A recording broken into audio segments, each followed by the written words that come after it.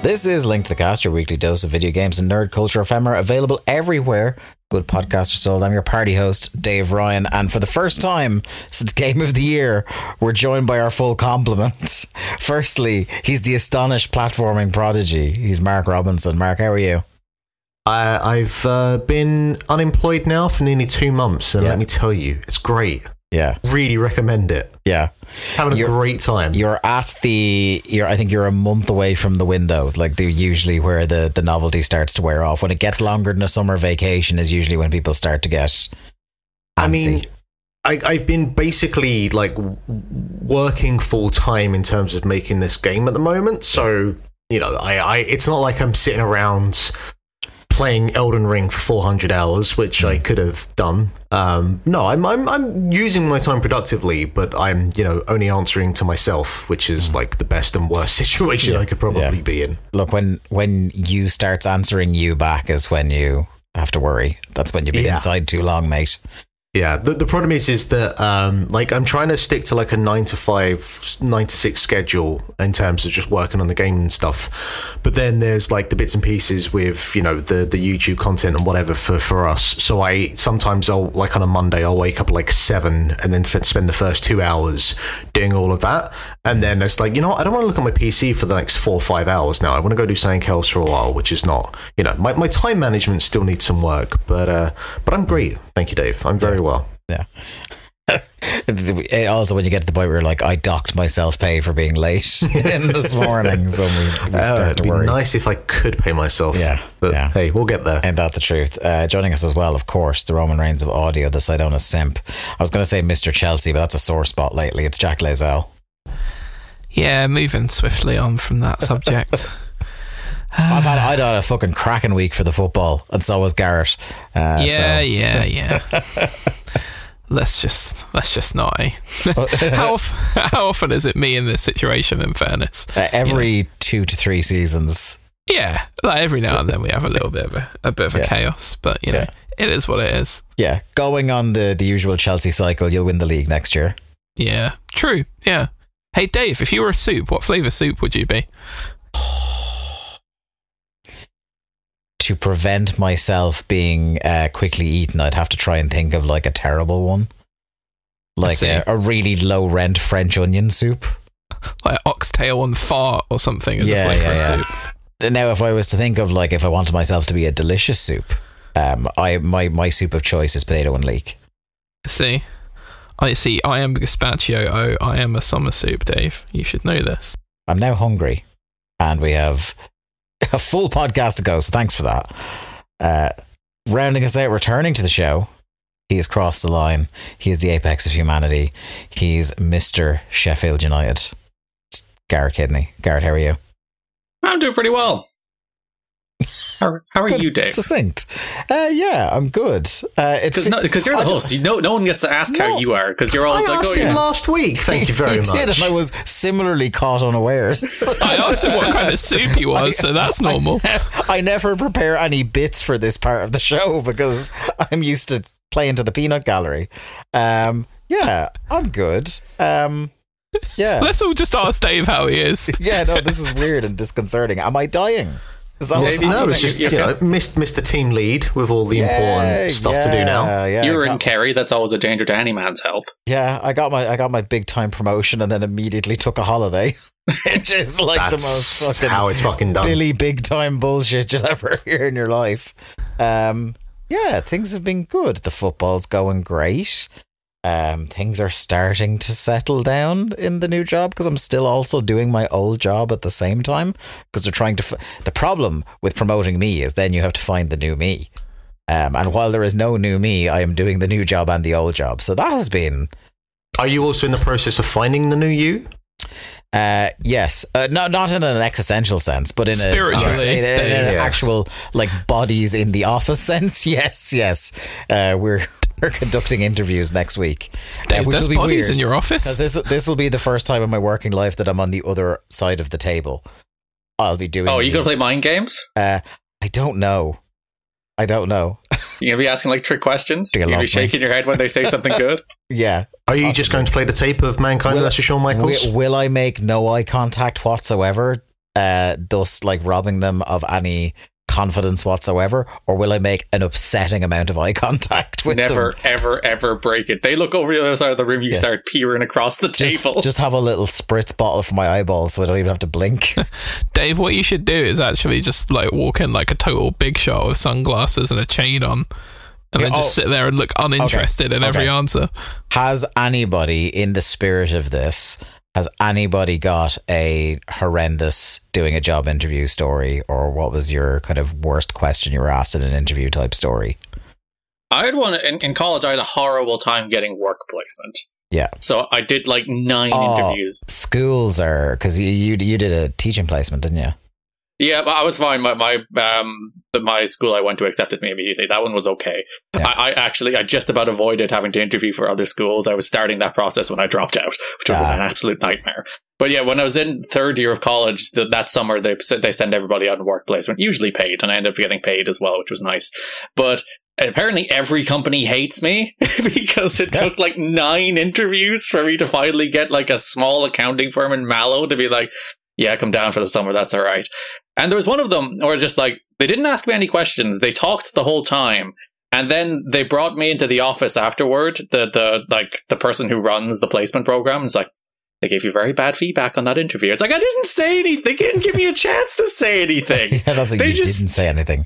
You didn't baselessly interrupt them constantly. Yeah, it's like they steamroll me for 20 minutes. Say, do you have any more questions? I'm like, no, I didn't really say anything here. And then she's like, how's your interviews going? Getting very bad feedback. It's like, it's not my fault. I'm doing my best. I know there was Maria told me about this once, that when you go for job interviews, the whole bit at the end there where they say, have you any like further questions, you should always have a couple of questions prepared. But like the way that she kind of phrased them to me, it was almost like you're attacking back at them with the questions to ask. But it does kind of work, because it does show that, you know, you come with a bit of preparation. And I would say workplace culture is always my go-to, by the way. It's like, oh, what's the work culture here? That's something you don't usually address in the interview. That is a very private sector centric approach. Sure. In the public sector, the response is, no, I have no further questions. Because God forbid, if you were to ask something about like pay, you would be laughed out of the fucking building. What about you, Jack? Any horrendous interview moments? I got told that I looked like I didn't get a job because I looked too much like a student. That's what happened to me once. I had an interview at Sony.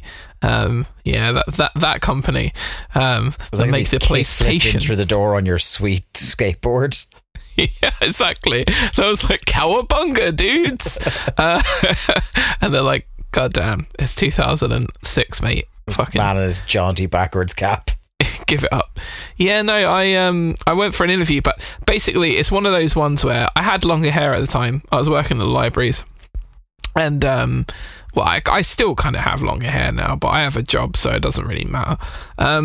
I went in, and I didn't have time to get a haircut first. Like, a lot of the time, and I don't think it's as much of a case anymore, but a lot of the time, I think people just look purely at you rather than like what the answers that you're giving. And I think there's some people, if your face just doesn't fit, they're like, nah, I'm not interested in this guy. And none of my feedback was about the content of my answers. It was all about how I just seemed too much like a student in terms of my approach to the interview. And I actually felt like I'd walked out of there giving a really good interview, but I was just like, I don't want to work for this shit company anyway. It wasn't for like the video game section. It was just for like one of the DVD and music and stuff distribution centers. So yeah, you know, it is what it is. I got asked in a job interview once, how would you solve a crisis between 2 members of staff? Fairly standard interview question, you would think. 2 things. I was 16. And it was for a weekend job in the Tesco bakery.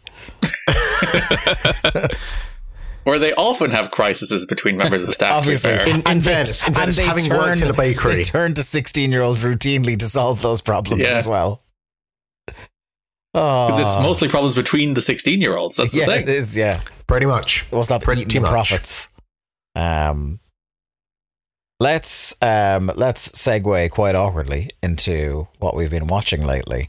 And Garrett, I have to finally compliment you to your face for a thoroughly fantastic recommendation in Double Fine Psych Odyssey. That's what I finished off watching this week. I didn't quite hit it with the Greyhound out of a trap speed that you had, but I did finally get round to part 32 and finish it off this week. And it is, with all due respect to our compatriot Danny O'Dwyer, it's the best video game documentary of all time. Yeah, it's not even close. Like, I didn't mention it when I was talking about it, but just like the construction of it as a documentary. You'd think 32 episodes, 22 hours, there's going to be a lot of filler. They're not going to be able to like construct a cohesive narrative over the course of that much content. Whereas like every episode is its own like little self-contained story, all 32 of them. Yeah. And it's really admirably put together, even aside from like the interesting look of the content it gives you. Yeah. It was weird to see like everybody getting so stressed out in that studio to the point where I was actually rooting for the Microsoft buyout.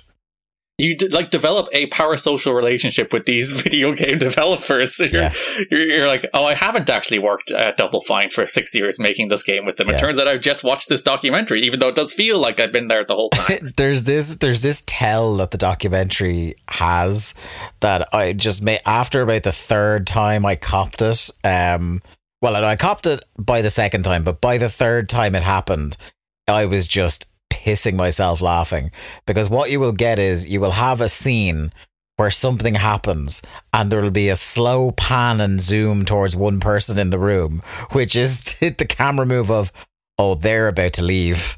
Yeah. And it happens over and over and over again.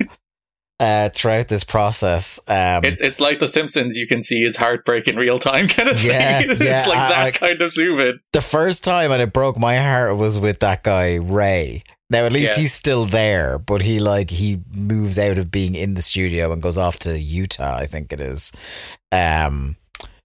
But yeah, it happens over and over, and it is hilarious because it's just that's the tell. That's the tell when they're going to do that. The other thing that's quite illuminating, and I think you mentioned it when you were talking about it, Garrett, is like you can see how, with the best will in the world, people in video game studios work themselves into crunch. Like they're like so vehemently against crunch, and then slowly but surely, as that date comes up, they start to work themselves into a shoot about it, and they take too much pride in their work to allow the game go out unfinished and use that to kind of justify crunch themselves. There's a great line in one of the episodes when there's like the project is finally actually nearing completion, and one of the lead level designers, the guy called Jeremy, somebody has a line to him where it's like, you need to be saved from yourself. I was like, because he was the guy about whom like people were pointing as an example of like, this guy is happily crunching and like ruining his own life, and he's not complaining about it. We're complaining about it because this guy is going to have a breakdown if somebody doesn't step in about it. It's really interesting. Boy, though, the like one of the funny things about it is what it's not even a spoiler, because from moment one that this project starts and you meet the lead on the project, Zach McClendon, you're like, ooh, this guy doesn't seem like a good fit for Double Fine and everything they stand for. I wonder how that's going to pan out. Guess how it pans out. And you would have because it's one of the things the documentary doesn't quite cover is like, well, why exactly did he leave? You know, like the emotional reason why he left, but you don't really get like the ramp up of like, there was clearly beneath the surface of this documentary a lot more going on with Zach and the people around him. Yeah, that you only saw like glimpses of. Because that would the other thing, I kind of felt bad for him. But there's so Zach is like the primary antagonist for like the first half of this game's cycle, and then like he has like this guy Ryan who's like his little minion, little minion who's like his yes man. But when Zach is hoofed off the project, Ryan is on paternity leave. Yeah, and he comes back and he's like, and like tries to stick it out for what seems like about a week, and then he's gone as well.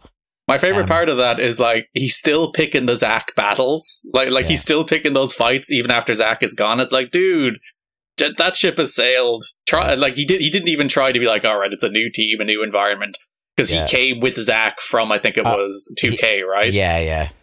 They worked on like Zach's main credit to that point was he was the director of BioShock 2. Yeah, so he was like Zach's guy, and you could kind of tell before even all the blow up. It's like they don't like him either. They very clearly don't like him either. I was like the one that I thought like I was like living and dying with like the guy James that they hire at the start of the process, who like circles the drain of being kicked out or leaving the studio because of his like him and Zach's relationship for so long that I'm kind of shocked that he wrote it out, even though at one point he was literally hospitalized during the cycle of this game. There's also, God, who was it? There's like, when Zach was there was like long-term staff members he was basically railroading out of the place without like, God bless Tim Schafer, but like Tim Schafer doesn't escape at the blame, because like Tim Schafer was off in this world of like, I find leading projects too stressed out, so I'm just going to be the writer on this game and I'm going to let Zach handle all this and I'm going to hide in my office. And but then the funny part is like every time Tim would see something they're building, he'd clearly absolutely detest it. He's like, that's not Psychonauts. Fix it. Yeah. And then he leaves to go right, and he comes back like 2 months later. It's like, no, it still sucks. That's still not Psychonauts. Yeah. And then there was one person. Your own Anna was that was, I think, the moment where it's like, oh, Zach is done. Where it's like, a long-term employee, someone who was beloved in the studio. She was like there when they set up their first like warehouse office. They show archive footage of her on moving day when Double Fine opened, like. And you talked about seeing their heartbreak in real time, because there's a moment where she's showing Zach something really cool she got the enemies to do. There's like, oh, they have these new patterns, they have these new attacks, and it's something she's clearly really excited about. Yeah. And Zach, in a way, again, when you watch the documentary, he doesn't mean to do this, but he's constantly doing it. But like, he just kind of condescendingly shuts her down, and then you get the slow zoom on her. Yeah. It's just like, she's just staring at the floor.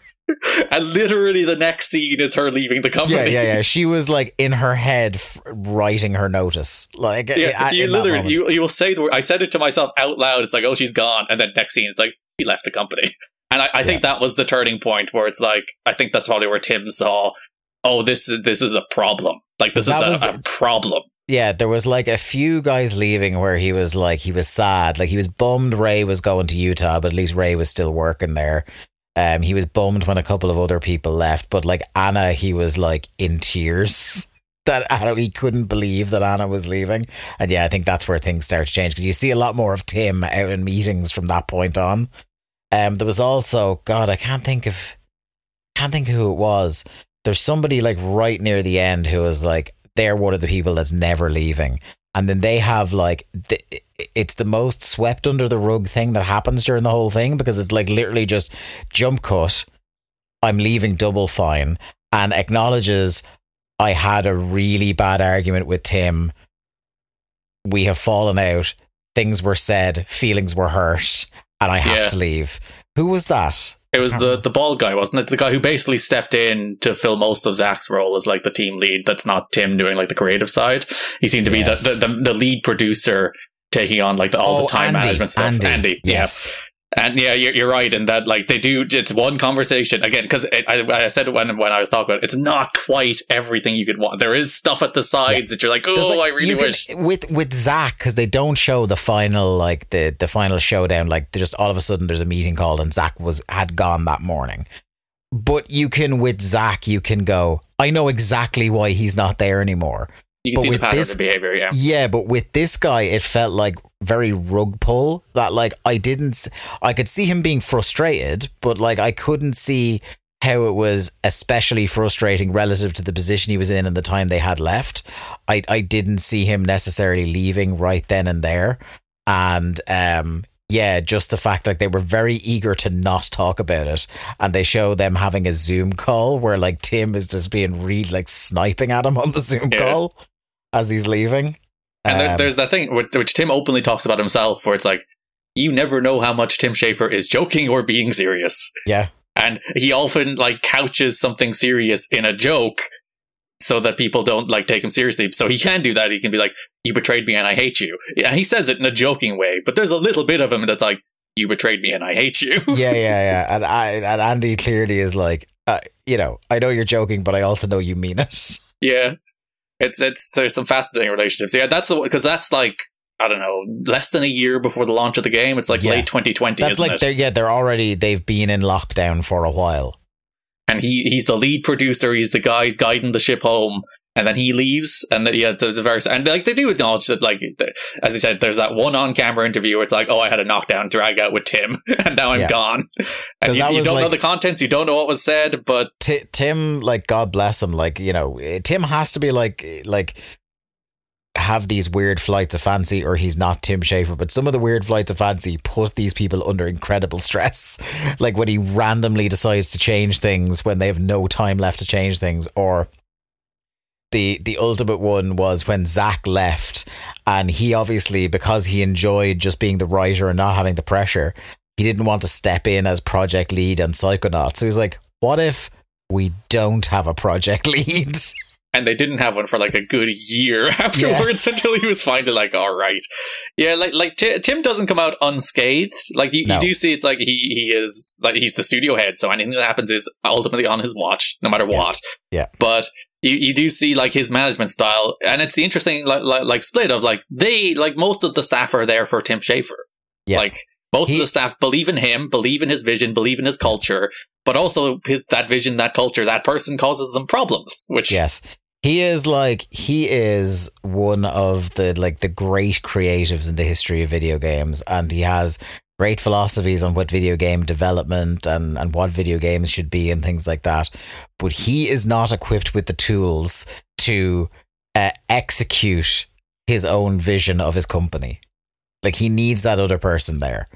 And like, which is ultimately like there's self-awareness there. That's the reason he like, you can say, oh, he was trying to abdicate responsibility by bringing in Zach, but I think there was also a little bit of like self-awareness that like he says it like, my projects are chaotic and out of control, so we need somebody to rein me in. Pretty much this entire cycle is what happened in Psychonauts 1, to the point where like it becomes a running joke. It's like, we tried so hard to avoid what happened on Psychonauts 1 that we did it again. But yeah, no, it's the best video game, like serious video game documentary series of all time.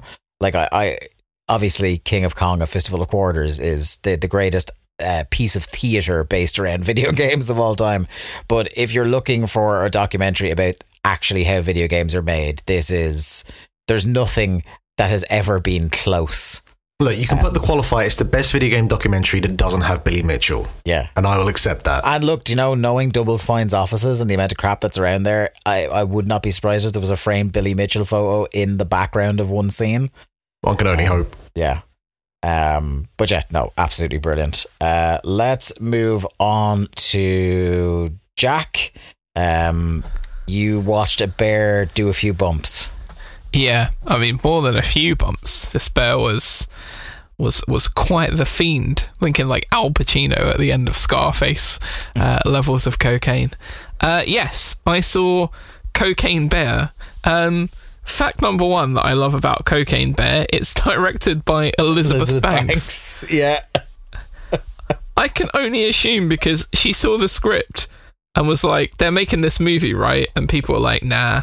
And she's like, no, I'm fucking making this movie. I don't know how many movies that she's directed before. I don't really think too many. She directed one of the Pitch Perfect movies. Did she? I don't know if she directed anything else though. A natural transition then. Yeah. Yeah. Exactly. But yeah, it's no, she didn't. She produced. Oh no, she directed the second one and produced the third one. Yeah. So that seems like kind of her baby. Oh, she did that Charlie's Angels reboot as well. Oh, man dear. alive. Oh, Elizabeth. What are you doing? I watched that and I don't remember a single thing about it. I had forgotten that it happened until you just said it. And I saw it. I don't remember anything about it, which is a shame because like Kristen Stewart, like she's a great actress. You expect her to. Oh man. Okay. Anyway, so Cocaine Bear, just from minute one is absolute chaos. I mean, I'm pretty sure from when the title sequence comes up and it says Cocaine Bear, you kind of...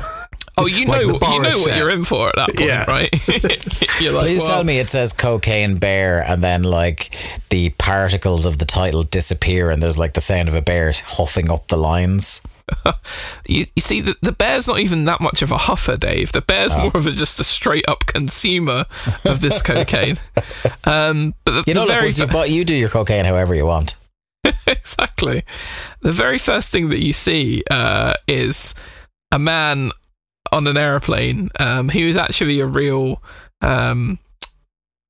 like basic drug smuggler, like is based on a real drug smuggler, and he's kind of preparing to drop some cocaine in a couple of bags, clearly into like a pre-arranged location somewhere in America, and as he's about to chuck it out of the plane, he slips over, he donks his head, and he falls out of the plane, and so does the cocaine in the middle of a national park in America.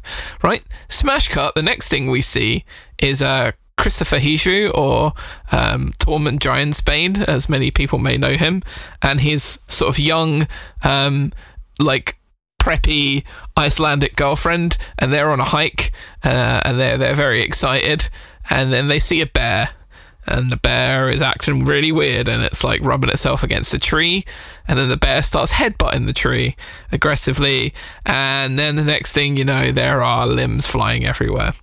Now, this is probably the goriest movie I've seen in quite some time. Like, they don't really hold back on any elements of showing you just bears ripping people to pieces and just genuinely really horrific things happening to the actors and actresses in this movie. There are some proper gnarly kills in this movie, so if anyone is like even the least bit squeamish, don't go and see this movie, because there's some pretty grotesque body horror things that happen to the people in the movie, and it's just one of those things where it felt like the picture perfect homage to like the 80s kind of teen set in a sort of summer camp like woodland environment slasher movie, except in this case the slasher was a bear on cocaine. I can't stress this enough, lads. That bear does a lot of cocaine in this movie. You are seeing this bear go fucking full hog. It's a comedy horror, right? That's what I've seen it labelled as. It is a comedy. I don't know if I describe it as a horror, because horror in the body horror sense, though. Yeah, the gore sense, yes. But like, it's not like Jaws, right? Where, you know, you've got like this persistent threat of a shark, but it's more to do with like the little glimpses that you get of the shark. You know, you get like little pieces and bits of information or flashes, and you know, like the shark is kind of mysterious. Like, you see this bear from minute one ripping off someone's arm piece and just discarding it. So you're like, okay, right, yeah, cocaine bear, I get it. And yeah, it's right in there. It has, like I say, that very 80s kind of feel to it, but kind of through a you know, more like modern lens. Like the film is shot, I must say, for a film about a cocaine bear, and thumbs up to Elizabeth Banks. In all the films you've watched about cocaine bears. Yeah, I mean, this one is definitely the best in terms of the way it's shot. She captures the environment, I think, rather beautifully. And it's, yeah, I mean, go on. Is the bear fully CGI, or like any it points? It is, yeah. It's a CGI bear. It's a CGI bear. There might be a few scenes where they kind of use a real like a prosthetic bear, or like a a real cocaine bear. Yeah, I mean the bear. Yeah, the CGI on the bear is fake, but the cocaine is real. So yeah, that's what I've heard anyway. Just like Elizabeth Banks off her fucking eyeballs. Is it good though? That's the thing. Is it a good film? I mean, it's just. To describe it as just simply good is probably a bit of an undercut. Also, like, one of the weirdest elements, I thought, like one of the first characters you see in the movie is Ray Liotta. I was like, oh my god, this is like one of his last film, I think, isn't it? Yeah. No, there's a couple of other films that he's finished that haven't come out yet. But I just love the idea that I'm just looking into the eyes of like this great actor, and I'm like, one of the last things this guy did before he died was Cocaine Bear. Look, this is a man who has done films, and cocaine has been involved in the past. So, Look, you know, Jack, if I could choose a way to go out, I mean, starring in Cocaine Bear would be high. Well, I'll tell you what's high, Dave. The Bear. On cocaine. On cocaine. Cocaine, I believe it's pronounced. Cocaine. Yes. Yeah, look, fucking Clay Davis from The Wire is in it, and as you can imagine, he's having a fucking terrible day trying to fend off this cocaine bear stranded. Does he say shit to the bear at any stage? There is a shit, but it's not like a shit. But yeah, he's fantastic. I really love O'Shea Jackson Jr. I think he's one of the most likable everyman actors. I whenever I see him in a movie, he just immediately makes me feel kind of like at home and happy. I think he's an underrated performer, and I would like to see him in more stuff. And he can smile, like unlike his old man, whose entire business is mean mugging. Alden Ehrenreich is in the movie. He was also very, very good in it. And it's called lads. It's a Cocaine Bear movie. Like, I mean, there's no real description needed. Dave's watching it tomorrow. It's fucking Ron Seal. Like, it does what it says in the tin. Like, if you want to see a movie about a bear on cocaine, this is definitely the one for you. If you're going to see one Cocaine Bear movie this season, make it Cocaine Bear. Exactly. I can't even stress to you, I mean, how much fucking cocaine this bear does. It's a lot of cocaine. Anyway, so great movie, just absurd. To say it's good or bad really just leaves those sort of adjectives kind of in the dust or the haze of wet powder, because this movie is Cocaine Bear, Mark. That's the answer to your question. What is it? Is it good? Is it bad? No, it's Cocaine Bear. There you go. Enough is said. So if you just imagine a movie about a cocaine bear, yeah, you got that in your head. It's this movie, but with a bit more gore than that, probably. There you go. What does this like lead up to next then? Is it like heroin deer? The heroin heron. Heron. Yeah. I was going to go heroin badger. Like, that would freak me the fuck out. Those shits are demented enough already. Imagine one with heroin. It's right there in front of us, Jack. Crack Fox. Crack Fox. Yeah, the movie. I mean, yeah, give a bit of money to Julian Barrett. He's not doing much these days, is he? Yeah, no. He was in that Bloods, is it, on Sky? Yeah. Yeah. But, so I give this out of 5 stars, Cocaine Bear. A truly accurate review. Gareth, what about you? I've been back on my Rian Johnson nonsense. Because now, instead of making whodunits, he's done the other way around. I don't remember what the name of the genre is where you find out who done it at the start. They did it? Is that actually it? I don't know. It should be. It should be. Where this guy did it. It's the Columbo format now, where he's making this TV show at Peacock, I think, which is definitely where I watched it. Where you find out immediately who does it, and then the entire episode is watching Charlie, the lead. And you kind of know who does it and how they did it at the very start. And the entire point of the show is just watching her find out. So it's a kind of classic, crime detective show. She comes into a town, there's a murder, she solves the murder, she leaves, she goes to another town. Because the first entire episode is about her. She has this entire backstory where she's now on the run from like a Vegas mob boss kind of guy. So she can't stay anywhere for very long. So every episode you see her, she's like, she works at an arcade. She works in a retirement home. She's getting these odd jobs. And in those odd jobs, murder follows her everywhere. Which, it's the Midsomer Murders thing. It's like, that town has a very high crime rate. It's like, you'd ask yourself the question, is she causing these crimes? As opposed to that. It's a really enjoyable. It has a tremendous central performance from Natasha Lyonne, who plays Charlie Cale. She's so great. I love Natasha Lyonne. She's really good in this. And like the show has a bit of a gimmick where like her thing is that she can detect lies. She is a human lie detector.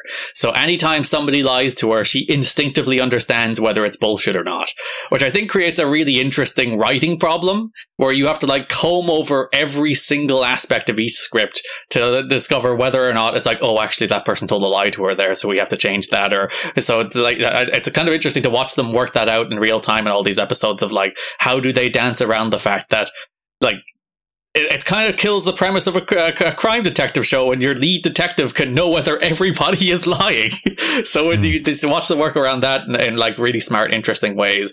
And it's just like full of guest stars top to bottom. It is full of people where you go, oh, that guy from like bigger stars like Nick Nolte or Joseph Gordon-Levitt to like just TV favorites like Tim Blake Nelson and all people. Like every episode you'll have, oh, I love that guy in all of them, because every episode is like a self-contained with its own little story, and then she has a little arc running through them. So she stumbles across all these worlds and they solve themselves. The thing I think is most interesting about it, like most of the episodes are like 45 minutes to an hour, and the first act of every episode, you don't meet Charlie. She's off doing something else. The first act is entirely set in the world that she'll be in for this episode. So often you can go like 20, 25 minutes before the main character of the show actually shows up. Like you spend a ton of time with the characters in each episode and the world in each episode. So that I think it's a big problem when you sit down and watch a CSI where like that show's about Gil Grissom solving crimes. Who gives a shit who's there that week? There's some episodes where you get good episodes where you get like a decent villain, but for the most part it's like they did a crime, they solve it. Whereas like this show, because it can often like do like, I think one of the episodes, legitimately half the episode is without the main character being in it. So they because they spend so much time in the world of that particular episode with the characters you're supposed to invest in that episode, you kind of do. It does a good job of making you care about these criminals, these people, their stories, their little world. It has some of the Rian Johnson-isms. There's a bunch of like the thing I was talking about with Knives Out, where he's just, or the other one, Glass Onion, where there's a Knives Out has it too. Where's a bunch of like, you know, one of the episodes is built around a right-wing radio station. It's like, dude, we get it. You've been on the internet for the last 5 years and you put it in every single thing you make now. It's really annoying. So there's some of that, but I'm really enjoying this. It's a really great performance from Natasha Lyonne, and it's typical because it's basically an anthology show. Basically, she shows up with a different cast of characters every single week. Your mileage will vary on every episode, but there are some real good episodes, and I kind of like that they have a through line coming from the first episode, presumably to the last one. There's 9 of 11 out at the moment. I've watched 8 of them. Really good. If you like Glass Onion, if you like Knives Out, if you like any kind of whodunit or any kind of murder mystery, this will be very much right up your boat. Excellent. As a noted Murder, She Wrote fan, I will be rushing to watch this. Yeah, the big influence I think is Columbo. If you like Columbo, this will be right up your street. I did love Columbo. I did love Columbo. I'd watch any of those. Like, I watched a lot of Quincy growing up. We've been talking about Criminal Minds for 2 months. So. Yeah, I watched, what else? Yeah, Columbo, Murder, She Wrote, Midsummer Murders, A Touch of Frost, Inspector Morse. Watch any Trouble in Paradise?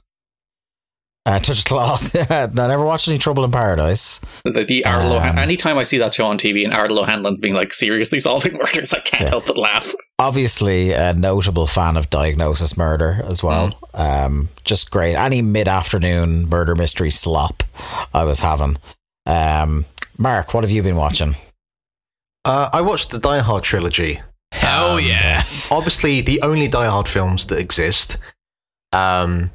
Yeah, I'm kind of going 4 through... is good. I'm sorry, but 4 is good. I mean, I haven't watched it in this run, but I will get to it at some point. Ola Fantastic showing up. Exactly. Yeah, I'm going through a kick of just watching like a bunch of films that I've not watched in ages. With this, like, okay, you know, I'm in my 30s now. I have a new way that I look at films. I might have a fresh perspective on these films, and I haven't seen Die Hard 2 specifically in forever. I feel like I've only seen that once or twice, while 1 and 3 in particular, I feel like got reruns on ITV a lot when I was younger. I feel like I've seen that one the most of them. There's no, I think, obviously, I watched this in the order of 3, 1, 2, as you would. Why? Yeah, I don't know. Well, okay, here's the thing. Garrett, this is what Mark does. This is what he does. Here's the thing, right? And I realize I'm the one. I am the only person, but I prefer Vengeance to Die Hard 1. And I'm talking by fractions here. By fractions. All right? You could have stopped. You know what? I was outraged at you just for watching them in the wrong order. You like could have stopped digging the hole deeper right there. No, but here's the thing. Wait for it. Just.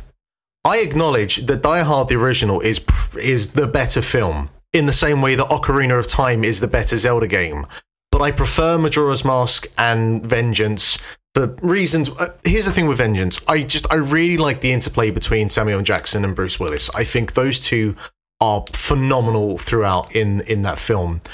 I also think that what makes Die Hard and Die Hard with a Vengeance work, and what makes Die Hard 2 fail, and there's a number of reasons why, is that it's not just about John McClane. There are all of these other characters as well that are, involved in these films. And the biggest problem with Die Hard 2 is basically everyone that isn't John McClane is insufferable or incompetent, or you can tell the twist that they're actually a bad guy from the moment they appear on the screen.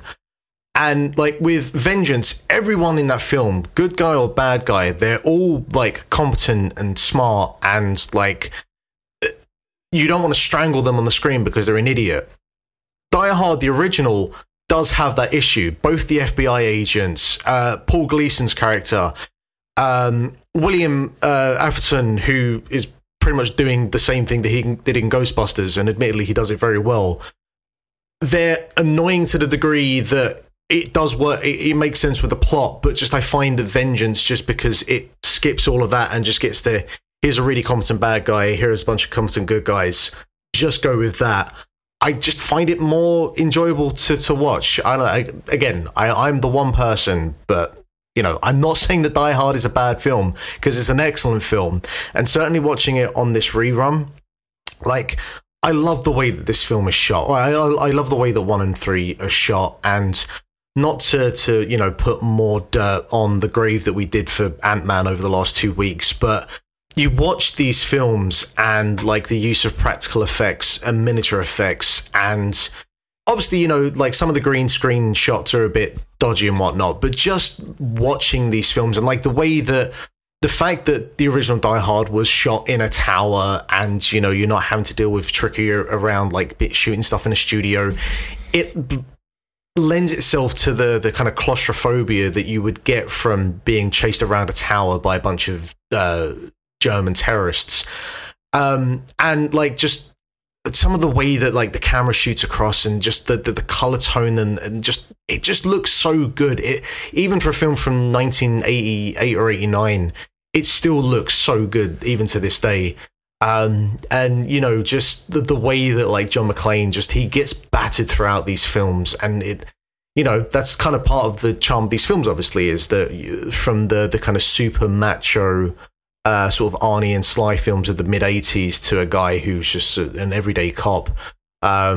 These films work so well, and Die Hard 2 just has a boring ass villain and a boring ass location, and it has its moments, but boy, you just go from 1 to 3. If you've never seen them before, you can just skip 2 and you don't miss anything. I'm still taken aback by the reeling. Yeah, I think I heard him say Alan Rickman was a bad actor in there. I think that's something. Oh my Jesus Christ, Mark! Why would you say that? Alan Rickman is tremendous. This goes without saying. But are you saying you prefer Simon to Alan? Is that what? I mean, look. Jeremy Irons and Alan Rickman are two sides of the same coin when it comes to like their characters and performances in these films. I think they're perfect. I don't know, like just the bit where they're driving around the park in Vengeance, and Samuel Jackson's like, "Are you trying to hit that guy?" He's like, "No." Well, that mime, I was trying to hit him. It's just great. It's great writing. It's funny. It's good quips. More good quips. More funny quips again, please, in our films. Because of course, Die Hard 1 famously bereft of quips. See, Not a here's single the thing, joke right? in the movie. Here's the thing. When I say I like one thing over another, you take it to mean that I think the thing I prefer. No, that's what you said. You said Die Hard 1 is worse than Hitler. I heard you. We all heard it. Yeah. That's exactly Roll what back I the said. tape. Yeah. Why would you say that, Mark? I have a rubber here, and I'm going to throw it at the screen. Try to erase Die Hard 1. Is that why you're gonna? I'm going to go through the Batman films now, and I'm going to come here in a couple of weeks. Oh God, the takes you're gonna have. I'm going to come here and tell you, that Batman and Robin is the best. Dark Knight Rises is the best Nolan movie. No, trust me, I don't need a rewatch to know that that's absurdly not true. Yeah, I shall hold my but tongue. I do like for Batman now. Forever. All right. Yeah, you must. If you say bad things about those Tim Burton movies, I'll be so mad at Damn you. it. That's the tell you quote what, I was trying to get out. I got halfway through the original Batman today, and then I had to stop to do other things. And I saw your tweet that you've never seen that movie. I've never seen the original Batman. Yeah. It's the thing with it, right? Is I think it's because like I've gotten to the point where like I've come to accept that I'll hear you say that a lot for TV shows, because I know the whole you don't really watch TV shows. Well, until relatively recently, it was a thing that you didn't watch a lot of the most popular TV shows of all time. But I didn't attribute you to have like blind spots like that with movies as much. So everyone has got blind spots with films. To the core. Everyone has blind spots with films. No, everybody does, but I didn't expect that to be one. Especially like your age is like you would have been in the prime youth age for that Batman movie. Well, in fairness, I think that year came out like. I think I was 1, so I wasn't quite. It would have been repeated on television all through your childhood. But this is the thing. That's the thing. For some reason, I was never in the right slot to watch it. Like Batman Returns, I saw a bunch on television for sure. Because that was the first Batman film that I saw. Again, keeping up the gimmick of seeing the sequels before the original. What we do. It's such a strong brand you've got. The thing with that original Batman is you can see in some places where the film has aged, though I do think like any film that has like matte paintings automatically will hit 4 stars for me, because there's just something about the charm of them, and it's one of the reasons I will happily watch like the original Star Wars trilogy, because the way they use those matte paintings, just there's a real charm and magic to using those. The same with like miniature effects as well. Like the original Batman has a couple of like so painfully obvious, oh yeah, we're using miniatures here. And even like GoldenEye a couple of weeks ago, I watched that, and the bit where the satellite dish is destroyed in Serbia, it's like, yeah, this is a miniature, but there is a charm and a magic to that you can't get with CGI effects. Let me tell you about Star Wars. If you don't like miniatures, you're not going to enjoy those. Yeah. But it's the thing with that original Batman is it feels like a comic book film, which feels obvious to say, but we're at a point now where a lot of comic book films are an adaptation, but they don't feel like a comic book film. They just feel like I don't know. I think in some ways it feels the least like a Batman comic of all of them. Well, I know that the source material is butchered in a lot of ways, and it takes a lot of leverage with the source material. I think my biggest issue with it, honestly, so far is Jack Nicholson feels a bit stiff as the Joker for me. What? He does, honestly. He feels just a bit stiff. Who's he going to upset next? And Garrett, maybe it's just because I'm coming. Movies to go for that next. Maybe I'm just coming to it because I've seen other versions of the Joker, and so this is one version of him that I've not seen. Yeah, naturally, of course. But I don't know, just feels like a guy who's just here not taking this seriously because it's a comic book film. It does. That's how I see it. I don't know. I haven't finished the film, all right? So let me finish the film, and I'll come back to you next week and bury it some more, I guess. Film rocks. It's genuinely beside himself. Batman and Robin, original Batman. Oh, listen, I love Batman. I'm one of the preeminent Batman and Robin defenders, but no one could have that take. I don't hate Batman and Robin. It's not a broad church. I don't imagine you have to fight too many people off for that distinction. No, like I'm a that film is actually good kind of person, but I will never say it's better than those first 2 Tim Burton movies. Yeah. I feel like, and this is just not me, I feel like the common consensus is that the Batman Returns is like seen as it's a bit wonky, and that Tim Tim kind of went too far into being Tim Burton with that film. Like, certainly if you think about the set design of it. I guess if you hire Tim Burton, you get Tim Burton, right? Yeah. You sure do. I watched that film a few years ago, and I would have always been like, the first Tim Burton film is better. And then I watched that film, and like, I won't spoil it because you're about to watch it. You probably don't remember the end of Batman Returns, but the end of that film, I remember Batman Returns. I do. Is like surprisingly poignant for a moment that is objectively extraordinarily silly. When he's carried away by penguins, it's like that is a surprisingly emotionally powerful moment for what is on the surface one of the dumbest visuals you'll ever see in your life. Yeah. Hey, but Michelle Pfeiffer as Catwoman, definitely my first crush, for sure. Hey, Garrett, my uncle was carried away by penguins, so that touches a soft spot for me. Jack, before we move on to video games, do you want to take this opportunity to say the best Tim Burton fact? This agent's called Bumble Ward.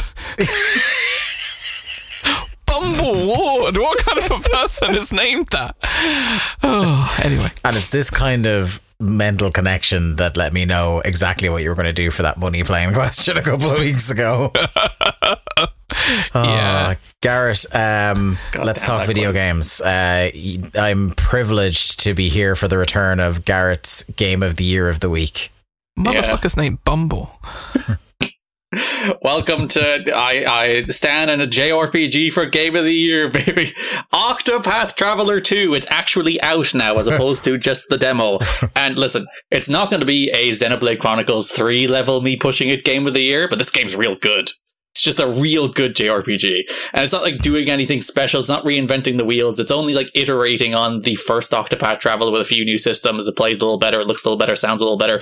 It does everything that game does, just a little bit better. Has like more mature stories, even though Octopath 1 had some pretty darn good stories. I covered most of it on the demo, in that like all of the systems, all of the battle stuff, all of the combat, it all just feels really, really good. And like all of the attack animations, all of the sound effects, all of that just comes together to make a turn-based RPG feel really smooth and snappy, and not just like you're picking options from a menu, even though you are in fact just picking options from a menu. And I'm really enjoying it. I'm like 10 hours in. I'm sure it'll be like 50 or 60 in the end, because I haven't even gotten all the characters after 10 hours, and there's 8 in the game, and they all have 3 chapters each. So that kind of gives you an idea of what kind of it's a slog in a good way this game can potentially be. But I'm enjoying Octopath Traveler 2 an awful lot. It's basically all I've been playing for the last couple of weeks. Yeah, I think this is one I'm gonna get in on. I enjoyed the first one, and obviously Live Alive, huge fan. HD 2D, and you're gonna get my interest. It is one of those games where it's just like the combination of the HD 2D visuals and the just tremendous soundtrack. You will just stand still on a bunch of maps. It's just like, I'm just going to take this in for a little bit. Does it have like Live Alive, where it's like really good HD 2D and then has like unreasonably good looking water? It does have some real, because a big thing in this game is that you have a little boat and you can go on the water and you can sail around a little bit. And it's basically, you can just go like find secrets and items in the water, but the water does look very good. This game looks very good. They should make these until I die. Are you playing it handheld or docked, or a bit of both? Mostly handheld on Switch. There's something very comfy about JRPGs in handheld mode. It's just the way those games are meant to be played. This is on PS4 and PS5, by the way, as well. I didn't know it's on everything until it came out. I was like, oh, this is out on more than Switch, because Nintendo had the marketing. So I guess that's how that works. That's why they get these marketing. It's on Steam, yeah. So it's on Game Pass. It's not on Game Pass. Oh. If it was, I would typically still pay for it. Yeah. So yeah, you can go play it. Like, I'm playing on handheld and it looks great, because it's an HD 2D game. It's not stressing the Switch to its absolute max, but it does look absolutely phenomenal. Great game. Really enjoying it. I will take next. Just a couple of updates. I am back on my Elden Ring bullshit. Hell yeah, let's do 30 minutes. Yeah, buddy. Jesus. I was worried because I had taken a good bit of time off over January and February, not playing it. Yeah, that's an excessive amount of time to not be playing Elden Ring. You know what, though? I got back up to speed a lot quicker than I expected. I think the main thing, it's not quite like you forget how to play the game. I think the thing you forget is the patience you need. And I think like when you haven't played for a while, the thing that happens is you get instinctively greedier with enemies, and you stay in for one hit longer than you should, and that's always what gets you. I would also imagine, like, if I had to come off of the back of playing something like Hi-Fi Rush and then back into Elden Ring, it would not go very well. So like I came back and like not one to shirk a challenge. The first thing I did, I'm still like I'm going area by area, trying to get every single boss in the game, and clear them out. And this is like, also, I'm aware that like the next in the line of the demigods to face is Star Scourge Radahn. So I'm kind of just like, or I'm beefing myself out, and I'm getting kind of like, I don't want that to be my first, like the run towards Radahn to be my first thing back in the game. So I'm like, right, back on this whole boss rushing thing. So I'm clearing out like northwestern Liurnia. So the first two things I fought were a dragon, and one of the crystalline duo bosses, where there's like one with it's like a sickle, isn't it? One with like a ring sort of thing. There's multiple crystalline duos in the game. Oh, okay. Yeah. Right. So this one, there was the combo of the spear and the staff, I think. So one of them is casting spells. So like, it's basically, they are both one of them is you have to get up real close, and one of them you have to stay real far. And yeah, I absolutely made mincemeat out of those two fuckers really easily. But the dragon was I think the dragon was much more of I need to remember to be patient, and I need to remember to learn attacks and stuff like that. And kind of once I took a couple of runs at it, dying and remembering which way to run and what to do for each individual, like the dragon's really and Garrett, you correct me if I'm wrong here, they really, dragons, like there's about 3 attacks that all the dragons seem to have in the game in common, and then like each type of dragon then might have one thing it does slightly differently. So if you can beat one dragon, you can beat most of them pretty much. Some of them might be more aggressive, and some of them have more health, but like usually the attack that'll get you is the one where they go in the air and they like just breathe fire, like dragons tend to do, and that will mess you up pretty quickly. But the rest of them you can kind of dodge pretty. You get on, because it's a classic Souls thing where, like, honestly, the bigger the enemy is, usually the easier it is to actually kill, because you can get in around its feet and just mess it up. I feel like an enemy of that size, it's kind of hard to diversify them enough, because they're so big that you just hit just in terms of that's pretty much it. That's how most of those fights go. It also runs counterintuitive slightly to other bosses, in as much as like other bosses, usually it's a safe bet to hit them in the arse a lot. Yeah. Whereas like, again, if you go to hit them in the arse, or even if you go to do, like Garrett was saying, if you go to hit at their feet, a few of them do have that attack where if you're too close to them, you won't see the tell, and they'll do the spin attack, and that could be a one shot. So what I learned from a guide is there is a particular attack they do, like a charging attack, where afterwards they will stay still and you can get a crit in on their head. Because that's what they're saying. The actual easiest way, if you can get your timing down, the easiest way to fight a dragon is just to do headshots. Just to strike its head when you get those chances in between attacks, and you will like eat away at that health bar really quickly. And once I started practicing that, I was like, I made short work of that dude. So that's really cool. I've cleared out about 2/3 of the bosses in Liurnia, all the ones in Limgrave. So now I'm about 46 or 47 of the 300 bosses in the game have been killed.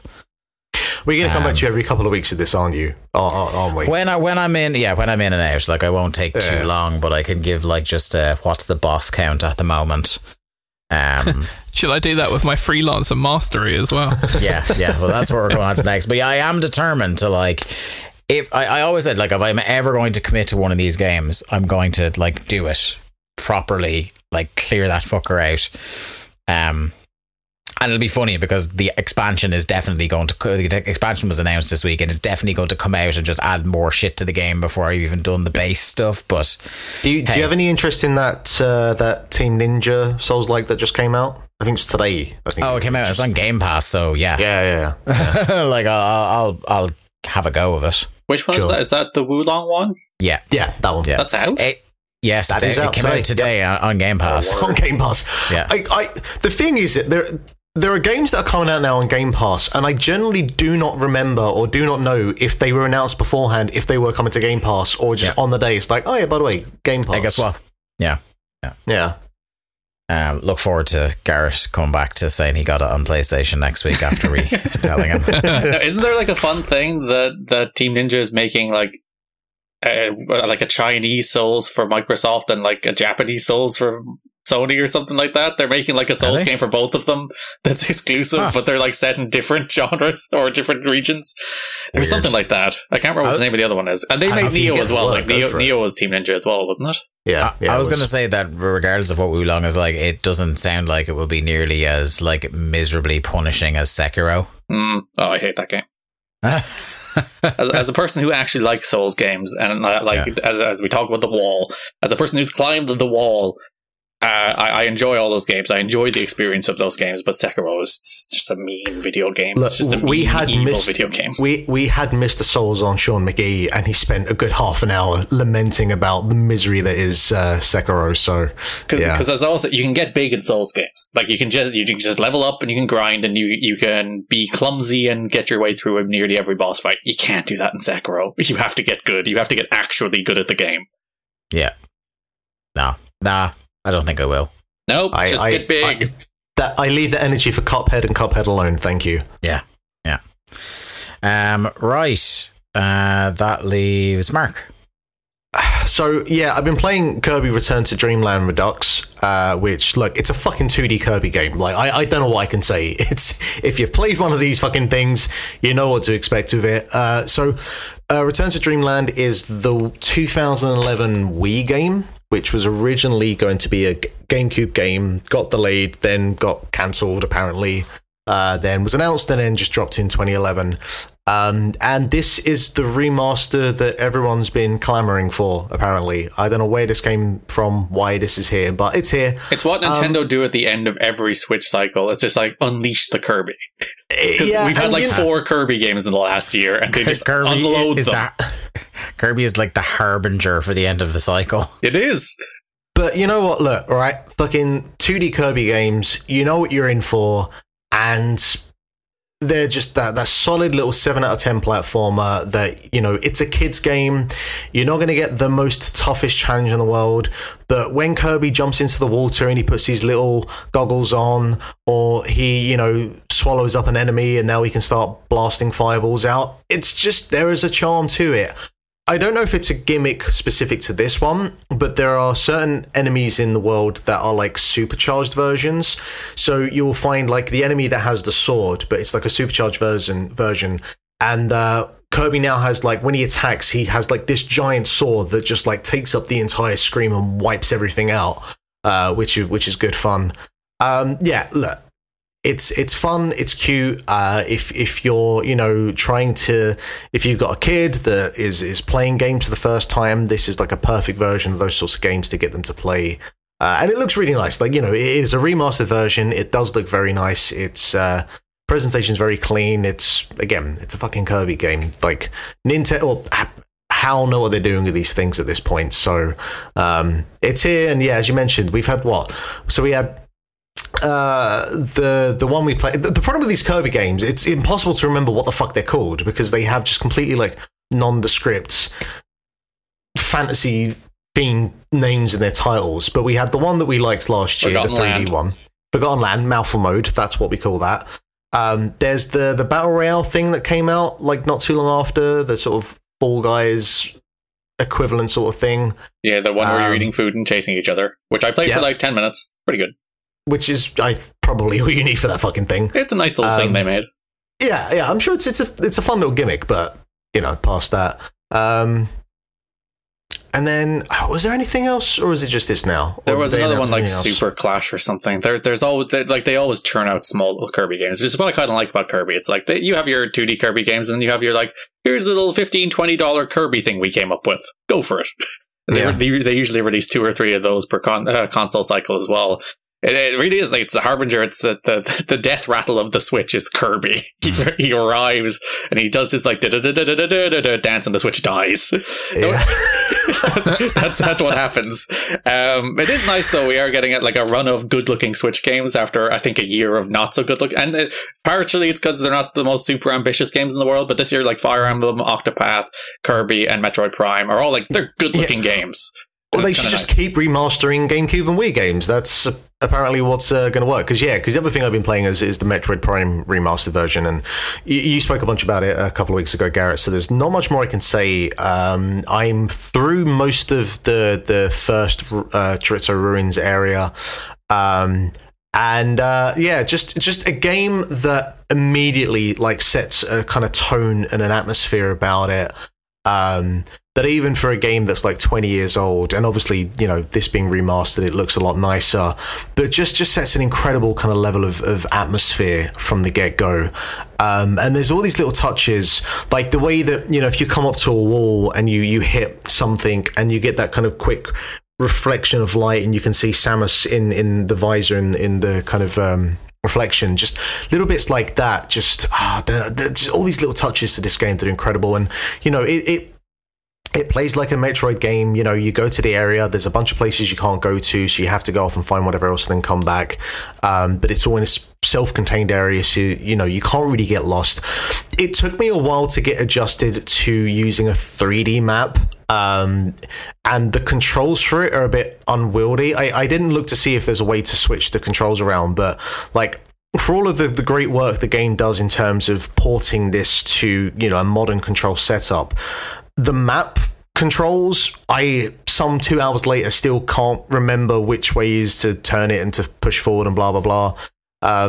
And yeah, like 3D maps that are kind of wireframed are not the easiest thing to navigate. I don't think games should have them. I think they always stink. They always stink. Even the good ones are like, it would be easier to navigate this in 2D. Yeah, I mean, it helped enough to know that I needed to go from like point A to point B, but it's still not perfect. And the other thing about this game that I forgot, because I haven't played it in forever, this game really wants you to scan everything. Well, yeah, that was the thing where it's like Retro were like, we're making this cool first-person shooter.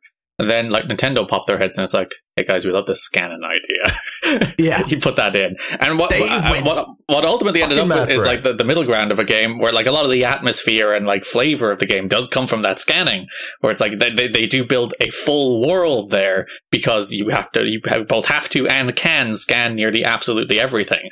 So I do think that's where like the heavy emphasis on world building and atmosphere kind of came from, in that like, all right, we're putting this scanning mechanic in the game, so we have to make it at least somewhat worthwhile to scan all this shit.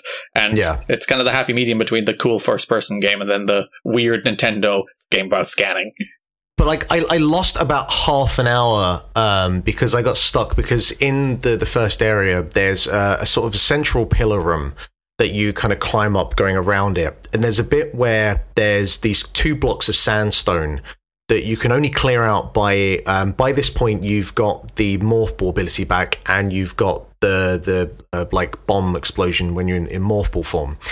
And part of it is on me. I should have realized that, I've collected this, I'm probably going to have to use this at some point. But I also forgot at this point, because I wasn't really scanning once I got out of the kind of prologue area, so I completely forgot about scanning. So I wandered around the entire ruins for about half an hour, 40 minutes, not knowing where I was meant to go. Then at some point I remembered, I think I scanned something by accident, and I was like, I can scan shit. Eventually got back into that room. I was able to scan and figure out, this was very simple. I can just use the bombs there. So it's like, it's on me. I should have remembered that, this game does want you to scan everything. And it's not like, you could have accidentally just stumbled across being able to clear those sandstone using the morph ball bombs. But it was annoying enough. And surprisingly enough, I don't know if the original does this or it's just the remastered version, but after about half an hour, I got like a sort of like an incoming call sort of alert where it basically just went, oh yeah, the source of the poison here is coming from this thing over here, and it pointed to the map and said, like, this is where you need to go. And it was basically the game saying, all right, you've been fucking around for half an hour. Clearly you don't know where you're going. Here's where you need to go. And I don't know if the original did that or if it's in the new one. And I appreciate, like, you know what? Half an hour is a reasonable time that if the player clearly doesn't know where they're going. I think someone would argue almost excessive amount of time. It's like, listen, you half an hour, he's been fucking around for. It's like someone on your shoulder. It's like watching you from above. It's like, all right, tell him. Just tell him. Yeah. So it's like, you know what? I can accept that. That's a reasonable amount of time to guide me in the right direction. But yeah, Metroid Prime, funnily enough, really good game. If I was being me, I should have found a way to play the third one first. But here we are. Yeah, that's why they didn't release the trilogy, actually, just to sabotage you and your way of playing games. I gotta say, though, honestly, like, because I don't feel like 2 and 3 are going to be that much different in terms of the kind of core mechanics and whatnot. And I don't know if I'd want to sit through a trilogy of those games in short order. I feel like that would be a bit excessive. Yeah, assuming, 4 has to be out next year, right? Like my theory is Garrett, you're funny. We're like 4 years since it was rebooted, and then like 6 since it was announced. So, but like my thing, I still think it'll be a cross-gen game. It'll be a Switch 2 launch game and a Switch game. I think it'll be the Breath of the Wild the launch. And you say that, but Metroid is like consistently over the years has been kind of one of the worst selling kind of core Nintendo IPs. So it seems weird that would be the one, and like, you know, it's how it's ended up that Tears of the Kingdom is coming now, but it seems like it would be kind of weird for Metroid to be that one. I don't think it will be the only one, because I would suspect like Odyssey 2 is launch window. Yeah, and I don't think it'll be strategic. I just think it'll be, by the time they're finished that game, it'll be just like the way it happened with Breath of the Wild. It's like they didn't intend that to be a Switch launch game, but by the time that's finished, it's like we're releasing a new console. It should be cross-gen. And I think it'll be the same thing with Metroid Prime 4. By the time that's finished, it's just let's just make it cross-gen. Yeah, I guess I just consider with Zelda just because Twilight Princess did the same thing as well. But no, it's a fair point. Right. I guess there's definitely no other business on this show. Show over. Let's go. We're all going home. Yeah, we'll all leave. Definitely there hasn't been a segment burning a hole in someone's pocket for 3 months. It has been 3 months. Honestly, I had this so perfectly timed out, right? And then we just apparently just couldn't all get together on it. We got so like burnt out after Game of the Year. No, we've been working you. We've been doing a rota so that you can't do this. In fairness, I have also been part of that rota because I took 2 weeks off as well. Yeah. So, you know. So really it's your fault. It absolutely, I will take that. But I am here, yeah, so I put together a very, at the time, timely segment that now does seem out of place. But, you know, it's either... I hope all the questions are super dated. They're all about January. No. It's either that or we wait 4 years to do it again. But no, we're going to do it now. I've put together a 5-star match game style quiz about the modern era of the World Cup for you 3 gentlemen. Oh, fuck. Super timely. You could just say, I have decided Jack is going to get congratulations for winning something. Hey. And then roll end credits. Dave's quiz 2 weeks ago. Yeah. Dave Ryan, you have more credit in yourself. You have more confidence in yourself. You're a man who knows football. Yes, I do. Yeah. I'm also a man who's aware that there may not be a living, breathing soul that knows more about it than Jack. Well, I know enough to know I'm fucked. We will find out. I feel like I've put together some interesting style type formats for these questions here. Okay. So we'll jump in to round 1.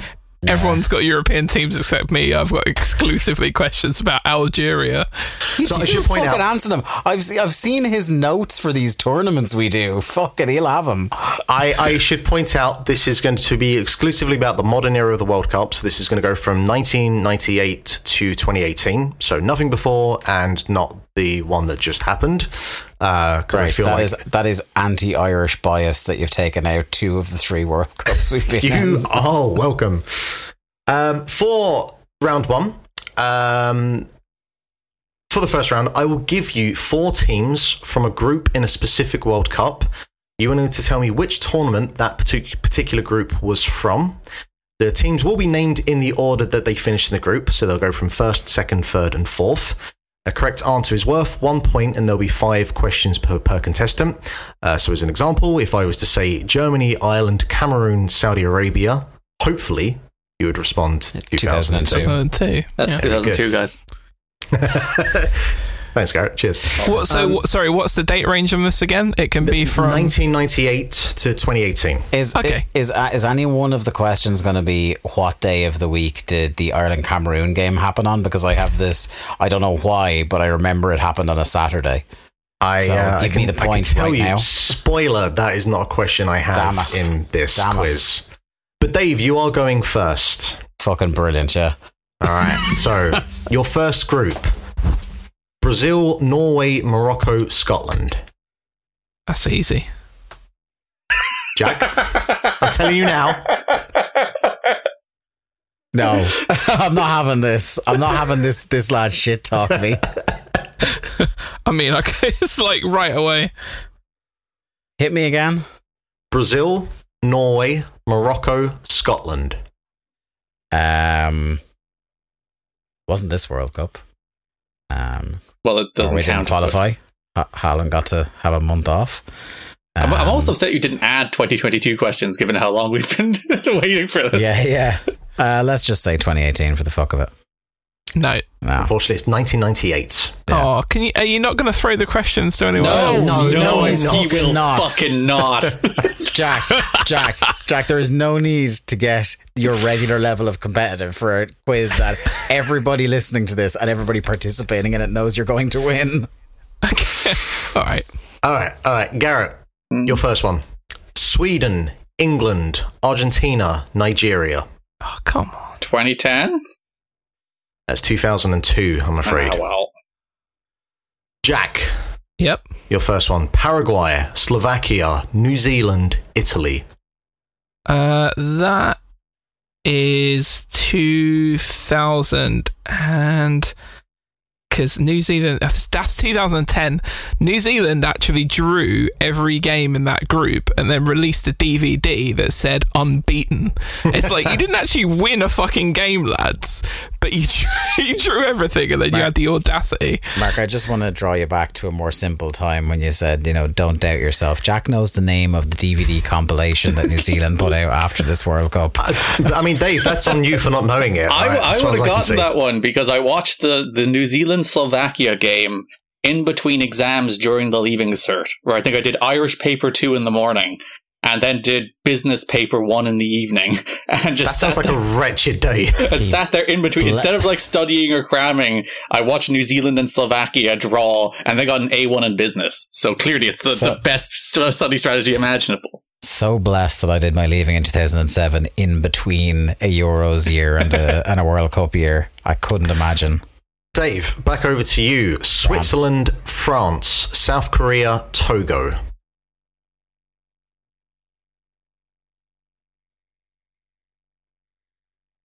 Switzerland, France, South Korea, Togo.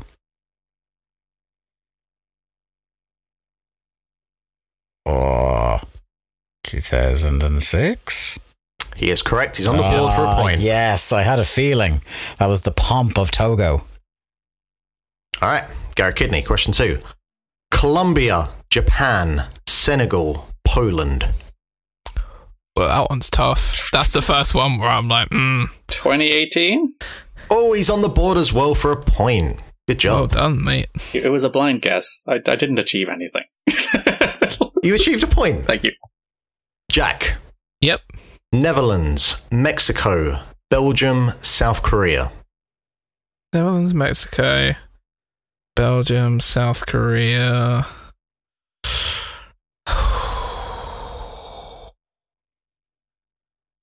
That one's tough as well. Netherlands, Mexico.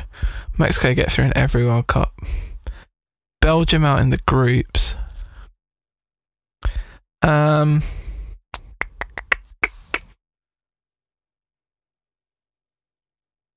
gonna have to push you for an answer. Yeah, time him out. Yeah. You know what? Boo. I'm going to go 98 on this one as well, I think. That is 98, correct. Boo. Yeah. Gave him a month to get it right. Dave Ryan, question 3. Germany, United States, Portugal, Ghana. You stop it. Wow. It's like Waluigi over here. Wow. Wah. There'll be no questions about Wario in this. Wah. Very important difference. Waluigi is wah. Wario's wah. Thank you, Garrett. Welcome. Germany, Waluigi. United States, Portugal, Ghana. Think of times Ronaldo would have cried during a World Cup. Was it 2014? It is 2014. Yeah, that's what the giveaway was, because that was the group on the way to winning it. I was trying to think, like, I was ruling out 2002 because they were in our group. I was ruling out 2018 because I remember they had to score that goal against Sweden. That lovely free kick. Yeah. So just narrowing it down. Garrett. Spain, Ukraine, Tunisia, Saudi Arabia. The Spain and Ukraine stays mainly on the plane. Insane in the Garrett, Spain brain. Insane in the brain. We all went places there. We did. 2014. Unfortunately, that's 2006. Jack. Yep. Mexico, Italy, Croatia, Ecuador. Mexico, Italy, Croatia, Ecuador. I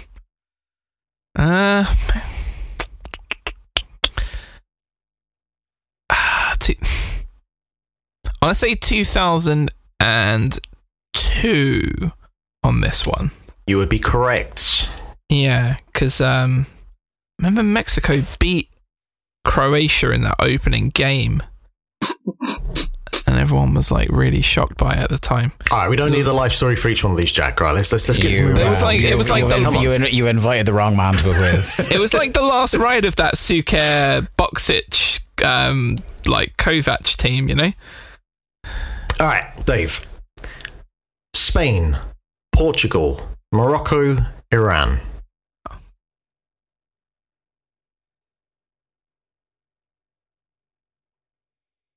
In Portugal, Morocco, Iran. Is that 2018? That was 2018. Correct. That was Garrett, the kid three. me. The 3-all, was it? Yep. Yeah. Garrett. Nigeria, Paraguay, Spain, Bulgaria.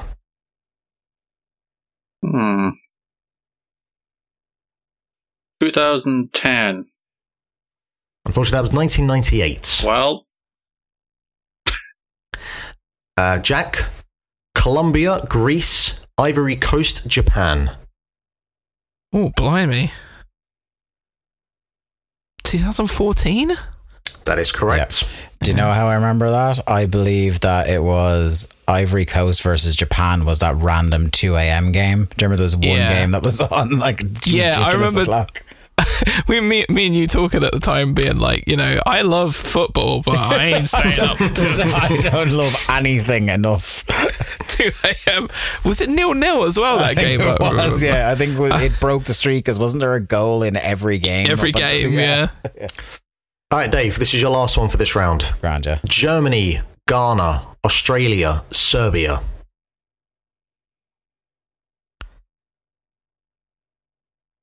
Hit me with that again. Germany, Ghana, Australia, Serbia.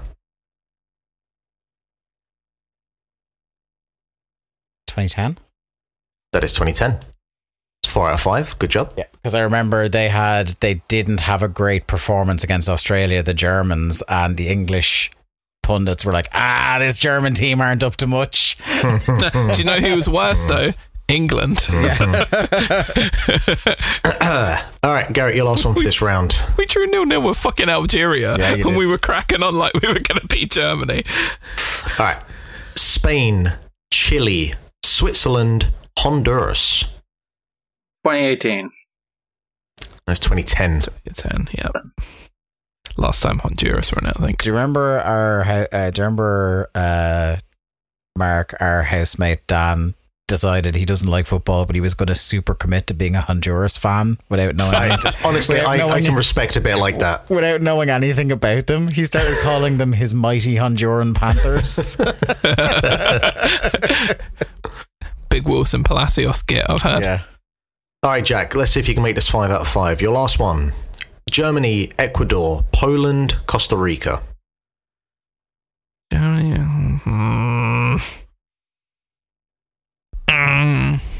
2006? That is 2006. Yeah. That was the was that the Philip Lahm goal? Yeah, that was their opening and the game. absolute fucking chaosed it into the top corner like 10 minutes in against Costa Rica. Yeah. All right, so that is round 1 done. And we are at Dave with 4 points, Garrett, unfortunately, with 1, and Jack with 5. But it's all to play for, so let's not... I don't think it's all to play for. It's all to play for. There's maybe Apparently to 2 play people for. who could win, and then a third person who's also here. Third person is happy for the opportunity. Yeah, tagging along. All right, round 2. Hot dog and a handshake, brother. This look, is you have a chance for this one because this is just a yes or no round. Yes. So you got half a chance here. I'm going to get I all will these give you- wrong. I will give you a name. I simply want you to tell me if they have ever won a World Cup. You will get 5 questions each, and they're worth 1 point apiece. Garrett, I'm going to start with you for this round. Mm-hmm. Your first player is David Trezeguet, or David Trezeguet. Surely. That would be correct, yes. Surely 1998. 198, yeah. Yes. Dave Star Ryan. of Euro 2000 as well. Mm-hmm. Dave Got the Ryan. winner. Your first one, Marco Reus.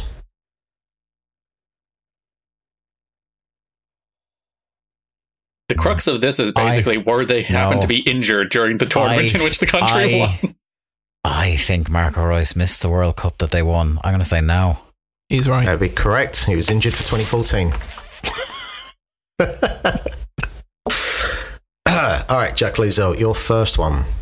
Massimo Otto. Well, yeah, part of the Italy squad in 2006, I believe. So that is a yes from me. That is correct. Perfect from all 3 of you. Well done. All right, Garrett, back round to you. Your second one. For Italy, Giorgio Cellini. Yay. Ooh, you. I made many noises right Interesting things happened to you there. there. Yeah. way. Wario really went on the journey there. Sat on No. a thumbtack. Was that no? I've decided on no. That is correct. He wasn't part of the team squad till 2010. Yeah. All right. Because what Dave threw me Ryan. there was like the Euros, and I was like, who's in the Euros, right? Yeah, no, he won the Euros. Which is the reason I started on Remember that yes was- and beard. I remember that's how I would have remembered, because I remember there was a big deal made in the run up to that final that like he was just too young to have been with the World Cup generation, so this was his only chance to ever win anything. All right, Dave. For Brazil, Denilson. I want to say yes, 2002. That is correct. Spot on. All right. Jack. Raul.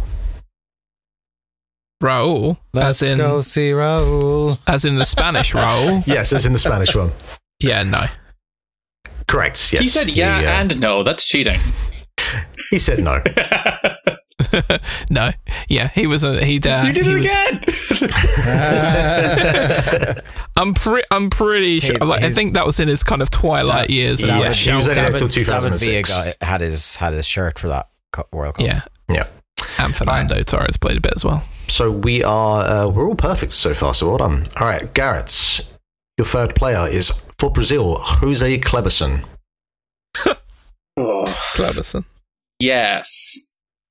That is spot on. 2002. I will never forget seeing the teletext headline: Manchester United sign World Cup winning Brazilian. I was like, oh my god, I can't believe it. And then it was We Cleverson. spent the whole summer linked to Ronaldinho, and that's what we fucking got. All right, Dave. For France, Johan Cabaye. No. Correct. Jack, also for Newcastle United France, Thomas Lemar. Thomas Lemar. Yeah, he would have been part of when they won in 2018. So yes. Correct. 3 for 3 across the board. All right, back over to Garrett, your fourth player for Germany, Joshua Kimmich. Yeah. Unfortunately, it's no. Not for He- Neymar. Mark. Ruined it everything. Oh, thanks, Jack. All right. Dave. Christian Karambou.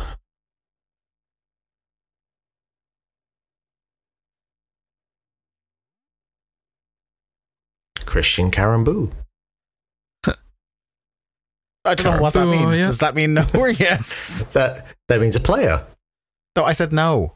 Oh, sorry, I thought you said who. And you just said his name again. Sorry, I thought you said who. Oh, he was definitely in the 98 squad, no? He was in the 98 squad, yes. Yeah. All right.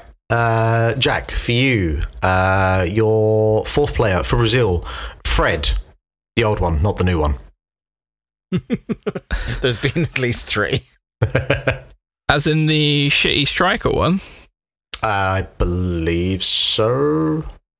Yeah, absolutely no chance. He's done it So again. you're saying no. Just before Garrett says it, he said it. He's done it again. Yeah, you're He said, saying no. Okay, all right. Very specifically, I'm saying no. Okay, He wasn't part of All the 2002 I'm gonna World Cup winning I'm gonna Brazilian start squad. rolling back the tapes, Garrett. I wonder has he been doing this for every quiz? He's been It's saying just yeah, like- no to every yes, no question. Yeah. It's a scheme. It's a Jack, it's a resounding you're no correct. from me, Mark. You're correct there. So, all right. Garrett, your last one for this round. Adrian Rabiot. Oh. Yeah. Yep. Unfortunately, no, he wasn't at 2018. Oh, Really? Yeah. But Yeah. Was he not? Nope. I really thought he was. He had I'd have got that wrong. Remember, in he had fairness. the big falling out with everybody. that's typical of French. Yeah. Dropped. Rabiot is Rabiot. You can't have a tournament without somebody having a big Philippe falling out with Auclair would somebody. say. Okay, Dave, your last one for this round. For Spain, David De Gea. No. Correct. Big And Dave. Jack, last one for you. Jesus. Juan Mata. Jesus lives, Dave saves. Mata, he won the The little Euros, look into but- the distance you did after saying that. I think he won. Yeah, I think he was. I think in 2010 he was, but he didn't play much. But I know he set up a winner in the Euros 2 years later. But yeah, I think he's in the 2010 squad. So yes, is my Correct. answer. Yes, you are right there. He was part of the 2010 squad. That's it for round 2. Garrett, you got 3 points.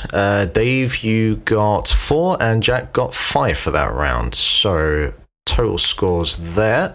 Garrett, you are on 4. Dave, you are on 7. And Jack, you are on a perfect 10 at the moment. I am doing very well for a reasonable human level of sports knowledge. And that's all I'm playing against in this. All right, this could be an interesting round, both in terms of the questions and also both in terms of my pronunciation of some of these players. But I here we can't go. wait. I can't wait. Round 3. I will start by naming 2 players that appeared at the World Cup. I would like you to tell me which football club that they both played for. If you answer correctly, you will earn 3 points. If you don't know, I will give you a third player for which will be worth 2 points for a correct answer. And if you're still unsure, I will give you a fourth player for a chance for 1 point. In which I will still get it wrong. However, Does that mean they were playing for the same club when they were all at played this? for the same? They played for the same club, but they weren't there at the same time. Oh right, okay. Basically, However, here are 2 World Cup winners. What club do they have in common? Yeah. well, not World Cup winners, just played at the World Cup. Oh, okay. However, an incorrect guess at any point means that attempt is over. Okay. We all clear? We all good? Mm-hmm. Yeah, gonna keep all of those answers in my head. All right. Dave, I'm going to start with you. Actually, no, Jack, I'm going to start with you for this round because you haven't gone first yet. Yeah. All right, your first 2 players are Brian Ruiz and DeMarcus Beasley. Fulham. That is incorrect. Oh, I'd love Which to be able to means that- steal. No points for you on that one, I'm afraid. oh my god. You also had Dennis Romidale and Memphis Depay. Yes, PSV. I entailed them. PSV. It is Yeah. PSV, correct? I would have yes. also very confidently said Fulham, Jack, you're fine. That's a Brian Ruiz Fulham legend, but I knew DeMarcus Beasley was PSV icon. All right, Garrett. He played for in the UK. Someone I can't remember. Your first 2 players are Eddie Lewis and Pontus Jansson. Keep going. Your third player is Robbie Keane. Spurs. No. Unfortunately not. Your fourth player is Jimmy Floyd Hasselbank. I have the wrong Spurs. The wrong Janssen. Who was the terrible flop Janssen at Spurs? Vincent Janssen. Fucked by Janssens. The correct answer there was Leeds United. Yeah. Leeds. All right, Dave. Your first two players are Edson Barfield and Dedrick Boyata. I really hope I got those right.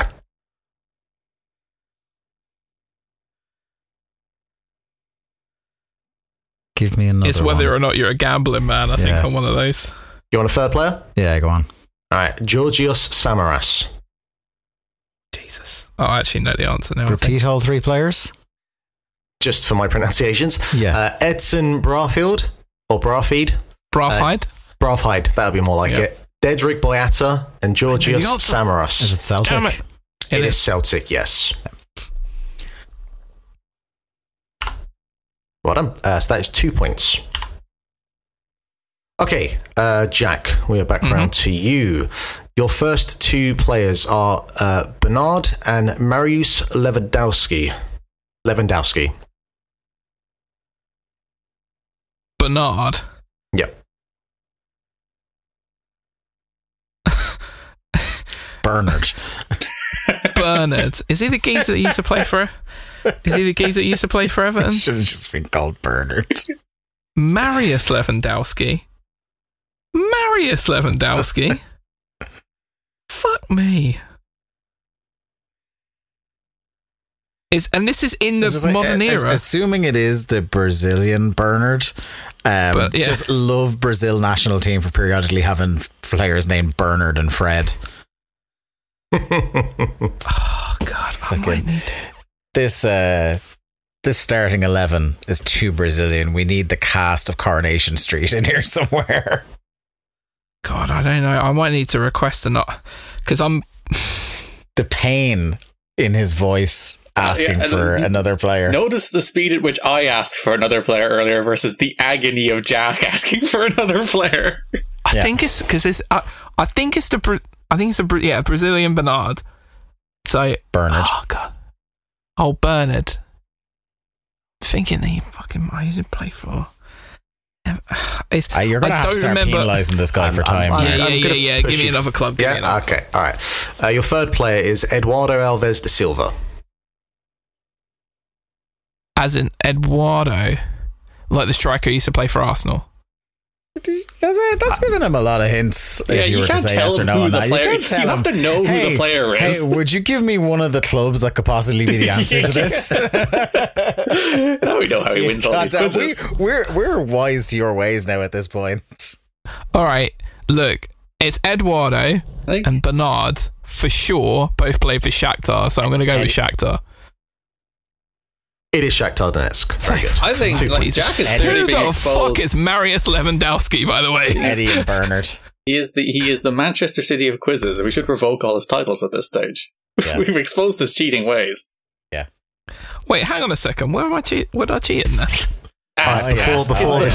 Before this turns into a riot, Garrett, who gives a full Brazilian name though? Like you don't say like Edson Arantes dos Nascimento You're right. for Why Pele. does he just give you the answers? It's like it's some sort of fucking quiz or something. Yeah, God forbid he give you more detail. Children.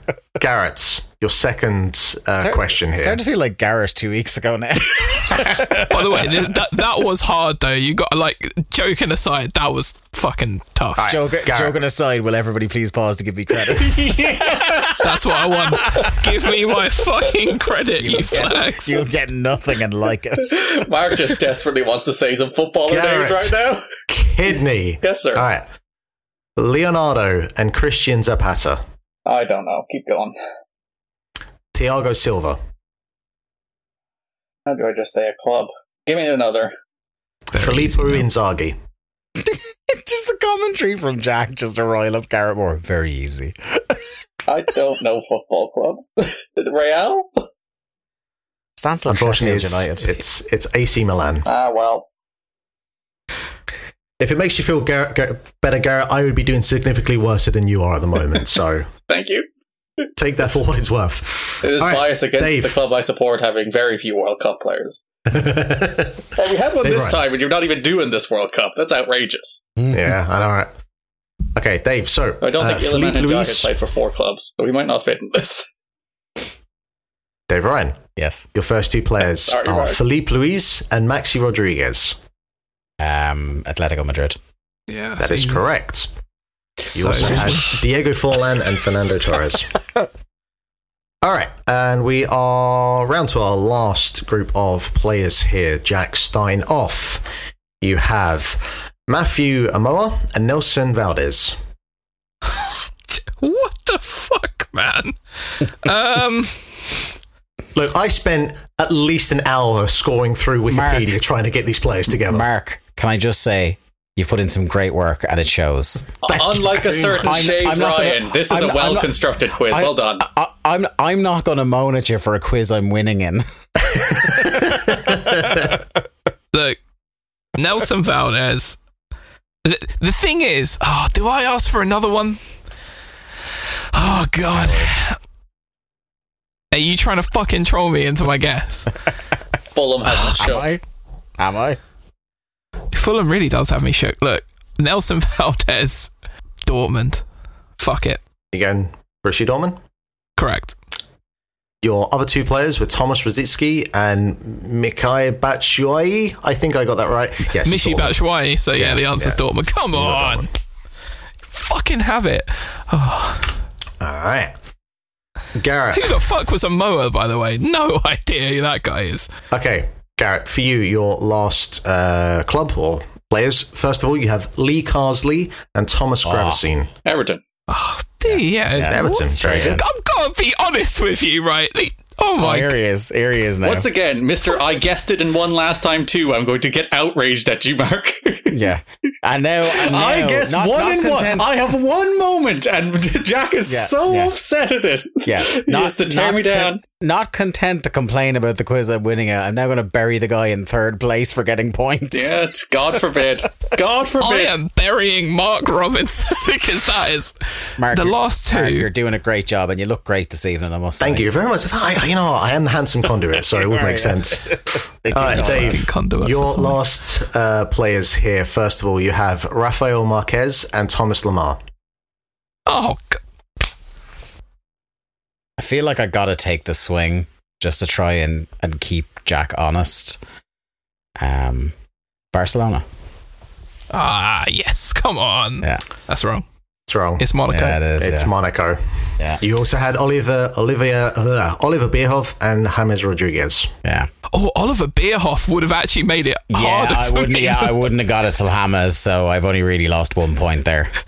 If you, do you know what? If you'd have said 3 of those and put Bierhoff in there, Mark, it would have made it harder than with the 2. Yeah.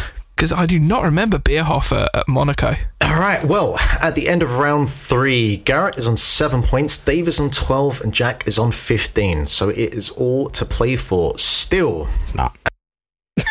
Literally doubling my points. So for round 4, this is the listing round. Here, I will give you a number, which will be then leading into a question. That question could be, name all the countries that have won a World Cup. You will then have to bet if you can name as many as you possibly can. If you say 4, your opponent can then say 5, and you go back and forth until someone determines that they're going to go forward.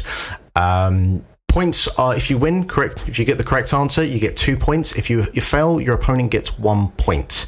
I hope I explained that clearly enough. If not, go listen to the 5-Star Match Game because they did a better job there. Shout out Justin Shapiro. Just edit in Joe Gagney saying the explanation. Garrett, because you are in last place, you are going to go first against Dave.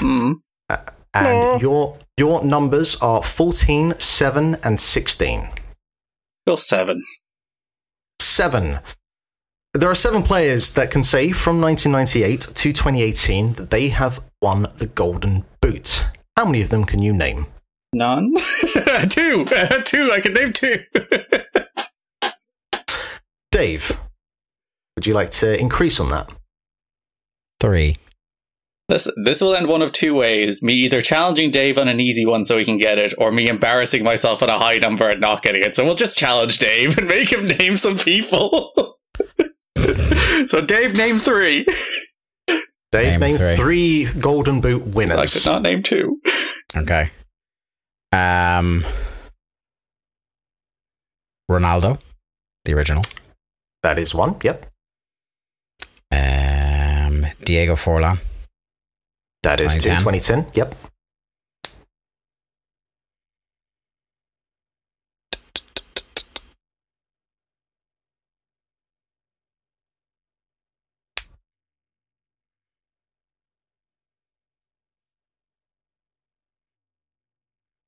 He said, if I win a point on this, I will be so pleased with myself. Yeah, I know. I'm starting to really second guess myself now.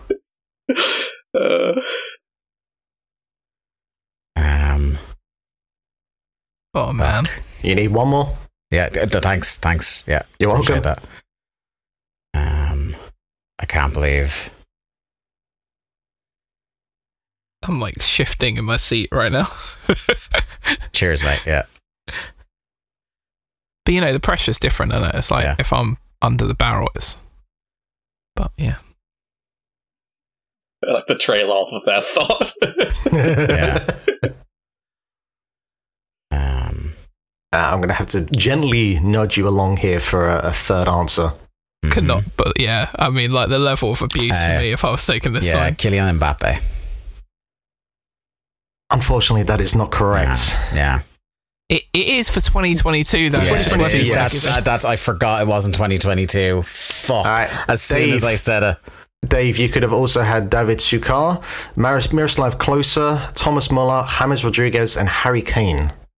So Harold of Kane, how could you forget? Very well. I would actually sooner not take the point than acknowledge Harry Kane. Well, this is what I thought. I thought you were going to get that right, but get it right without saying Harry Kane, and then say I could have said Harry Kane, but fuck him anyway. Yeah.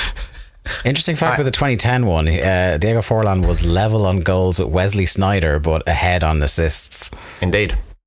Okay, Dave, we are going to stick with you. You have the numbers 14 and 16.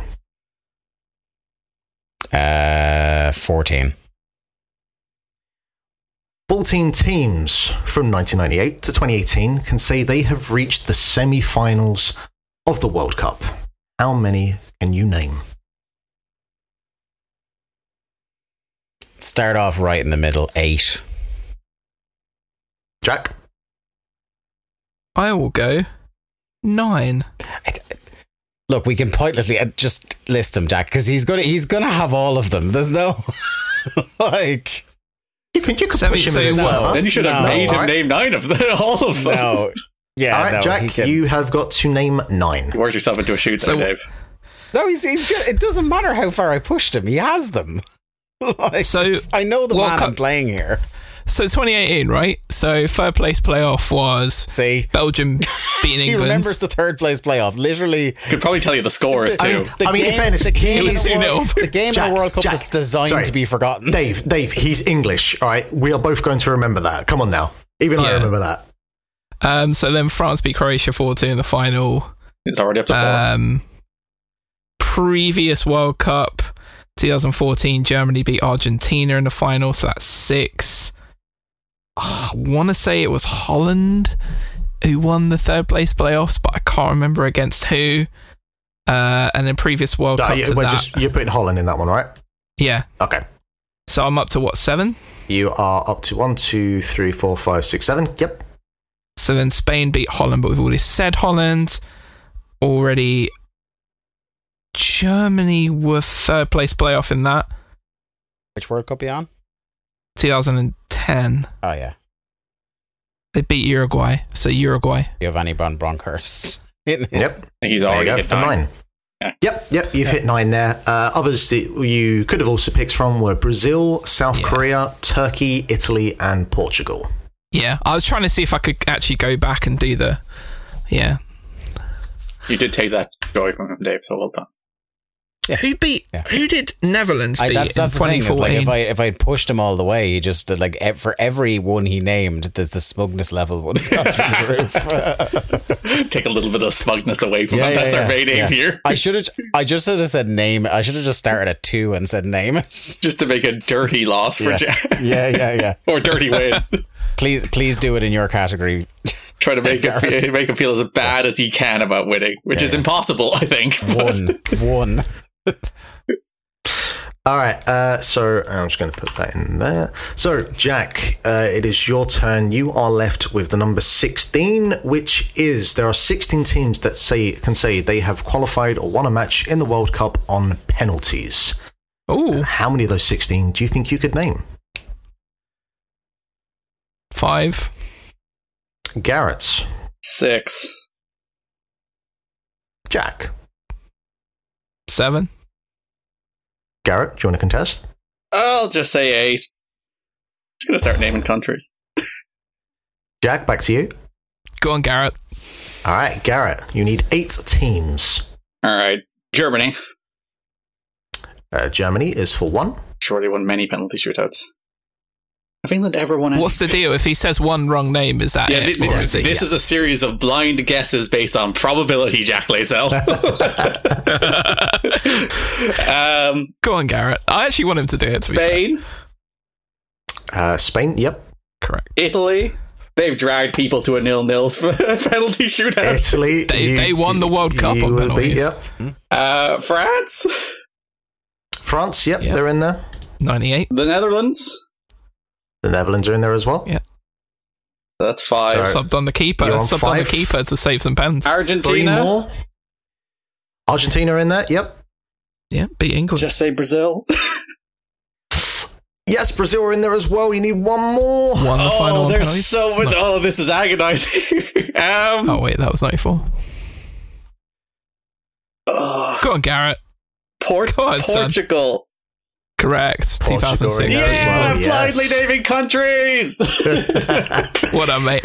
You could have also... in a different way, also made it less special for Jack because you took all the skill out of quizzery. No, I'm proud of him. He smashed it. just going to quickly make sure that's in. Okay, cool. You could have also had South Korea, Ukraine, Paraguay, Uruguay, Costa Rica, Russia, Croatia, and good old England. I was scared of England because of their propensity for losing penalty shootouts. beat Colombia in 2018 on pens. Good old Eric Gareth Dyer Southgate. was ultimately. All right, so that is the end of round 4, and the scores are currently looking. Garrett, you have made it to double digits. You're on 10 points. Dave, you're on 12. Jack, you're on 17. Let it be noted, final... as the only person who got 2 points in that round, I won that round. Mm-hmm. I won a round. Gotta give it up to him. Our final round is a quick fire round made up of 9 questions that are worth 1 point for a correct answer. Garrett, as you are in last place, you are going to go first. Wait, so I'm on 10. What's Jack on? Jack is on 17. Oh, I can catch him technically. Okay. You could catch him. I'm now invested. You could catch him. This is what I like to see. This is the passion of live sports. All right. Okay, Garrett, your first question. Who did Spain defeat in the semi-finals of the 2010 World Cup? The Netherlands. Sadly, it was Germany. Iceland and which other country made their debut in 2018? It's... I'm trying to not be disrespectful to a country by saying it's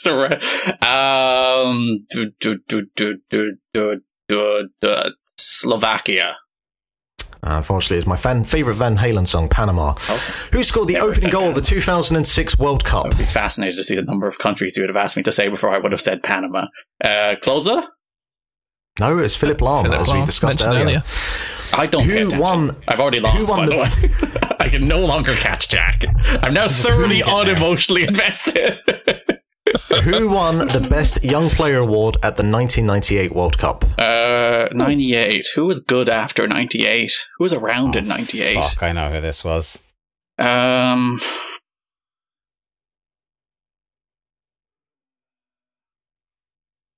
I don't know. It was Michael Owen. Yeah. What was the significance of Laurent Blanc's winning goal against Paraguay in 1998? It was a golden goal. It was the first goal. The first ever golden goal, yeah. Who is the all-time goal scorer at the World Cup? Who is it these days? Is it still Thomas Muller? Was it ever No, it's Thomas Muller? Miroslav Klose. Klose. It is No, it Klose. was Miroslav Klose. Yeah. Klose. See, Klose was my first instinct, and I switched to the wrong jersey because I know Klose was like top scorer. Yeah, he overtook. Yeah. Ronaldo. Who has the distinction during this period of winning the World Cup as both player and manager? Deschamps.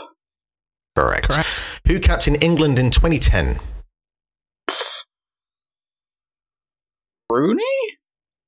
No, it was Steven Gerrard. Gerrard. Yeah. Who won the goal of the tournament in 2018? I know who this was. Yeah, I think because Mark. I know Mark's obsession with this. Yeah, Mark loves this. It's a fucking great goal, all right? Oh, it really is. I don't know. The only good thing he's Ronaldo. ever done. He's It's, literally, no, put it this way, he used up every ounce of his talent in this one shot.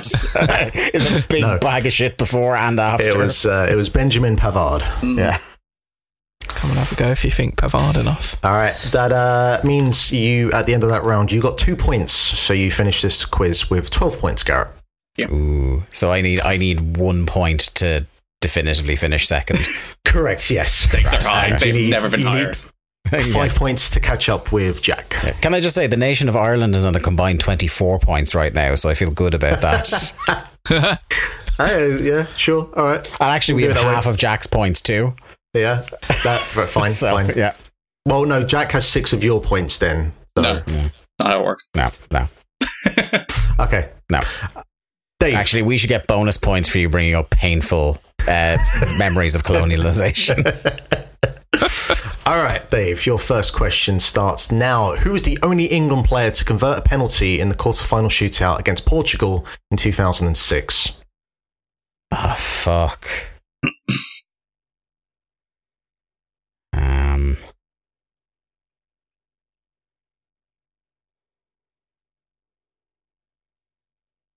Was it Gerrard?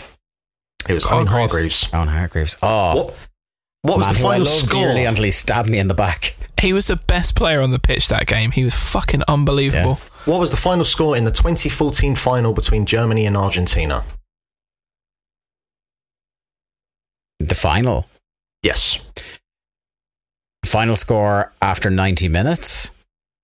Just the final score in the 2014 final between Germany and Argentina. 1-0 after extra time. Correct. Which pop star performed at the opening ceremony of the 2018 tournament?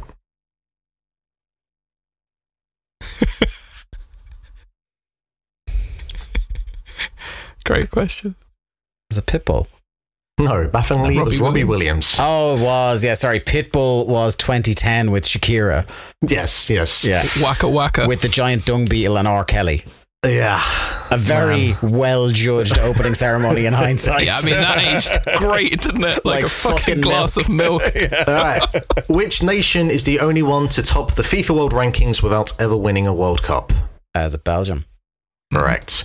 Which club did Antoine Griezmann play for during his time during the time of the 2014 World Cup?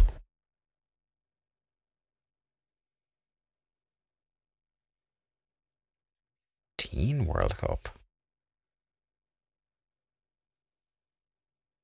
Why am I completely blanking where he was? I'm just going to say, with full-throated confidence, that I'm wrong. Atletico Madrid. Yeah, don't overthink that one. It was LA.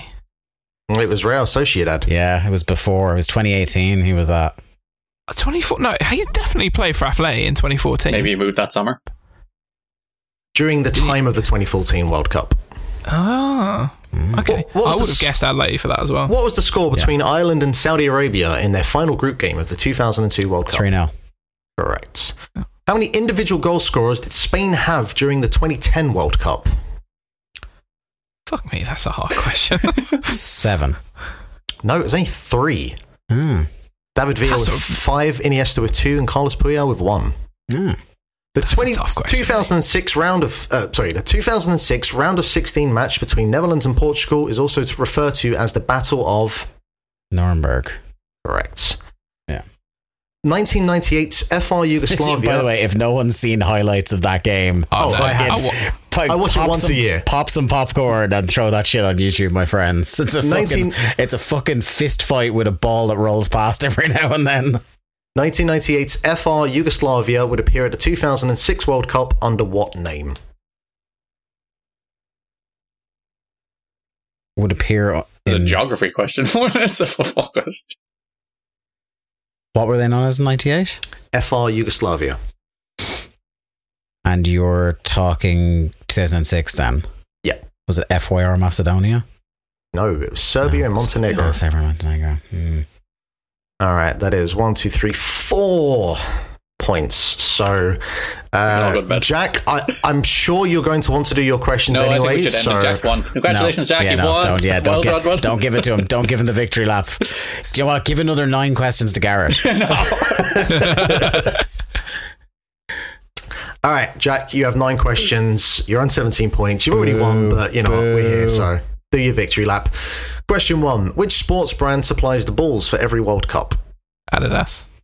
Correct. Who managed Belgium prior to Roberto Martinez at the 2014 World Cup? Mark. Fucking. What's his name? Mark Wilmots. Correct. Who provided the headed assist for Robbie Keane's famous equaliser against Germany at the 2002 World Cup? Oh, I don't actually think I remember this. I'm gonna go with Matt Holland. Okay. Can I? He won't get the point, but can I give Jack a hint for this? Sure, go for it. You may have heard the story that I once saw this Republic of Ireland footballer take a drunken piss in my local pub. I don't remember that.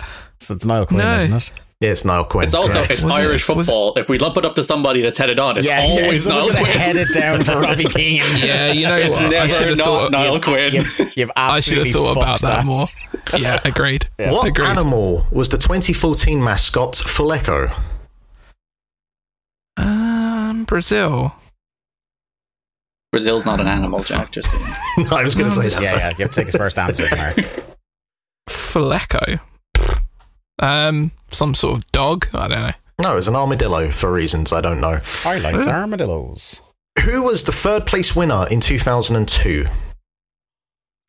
That'd be South Korea.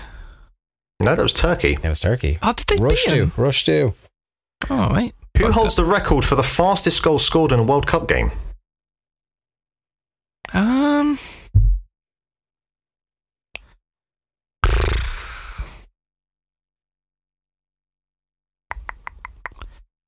That's a tough one. Is it still Turkey? Is it Hakan Şükür? Same game. It's yes, it's Hakan Şükür. Yeah. The 2018 World Cup set a new record for what? Attendance? No, own goals. Yeah. Oh. What was the score at half time in the 2014 Brazil versus Germany semi-final? 5-1. No, 5-0, sorry. 5-0. Yeah, take his first answer there. Oh, yeah. Oh, Who scored Italy's winning penalty in the 2006 World Cup final?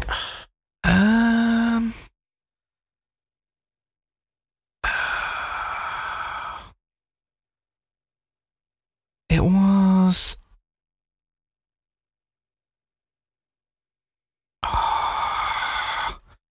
Was it Fabio Grosso?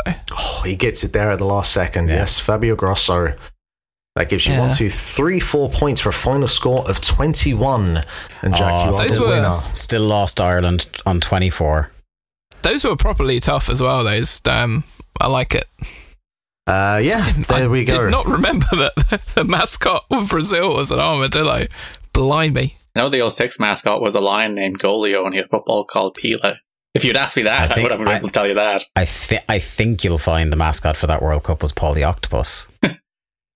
Yes. Paul dead? Probably dead, right? Yeah, he's definitely dead. Of course. Come on now. How long do octopuses In 2006, the mascots were the English Wags. That's it. I'm done. I'm tapped out. This is 3 months in the making, baby. 3 months in the making. Was it worth it? Fucking right it was. I appreciate your commitment to still doing it after writing it, even though it's long out of date.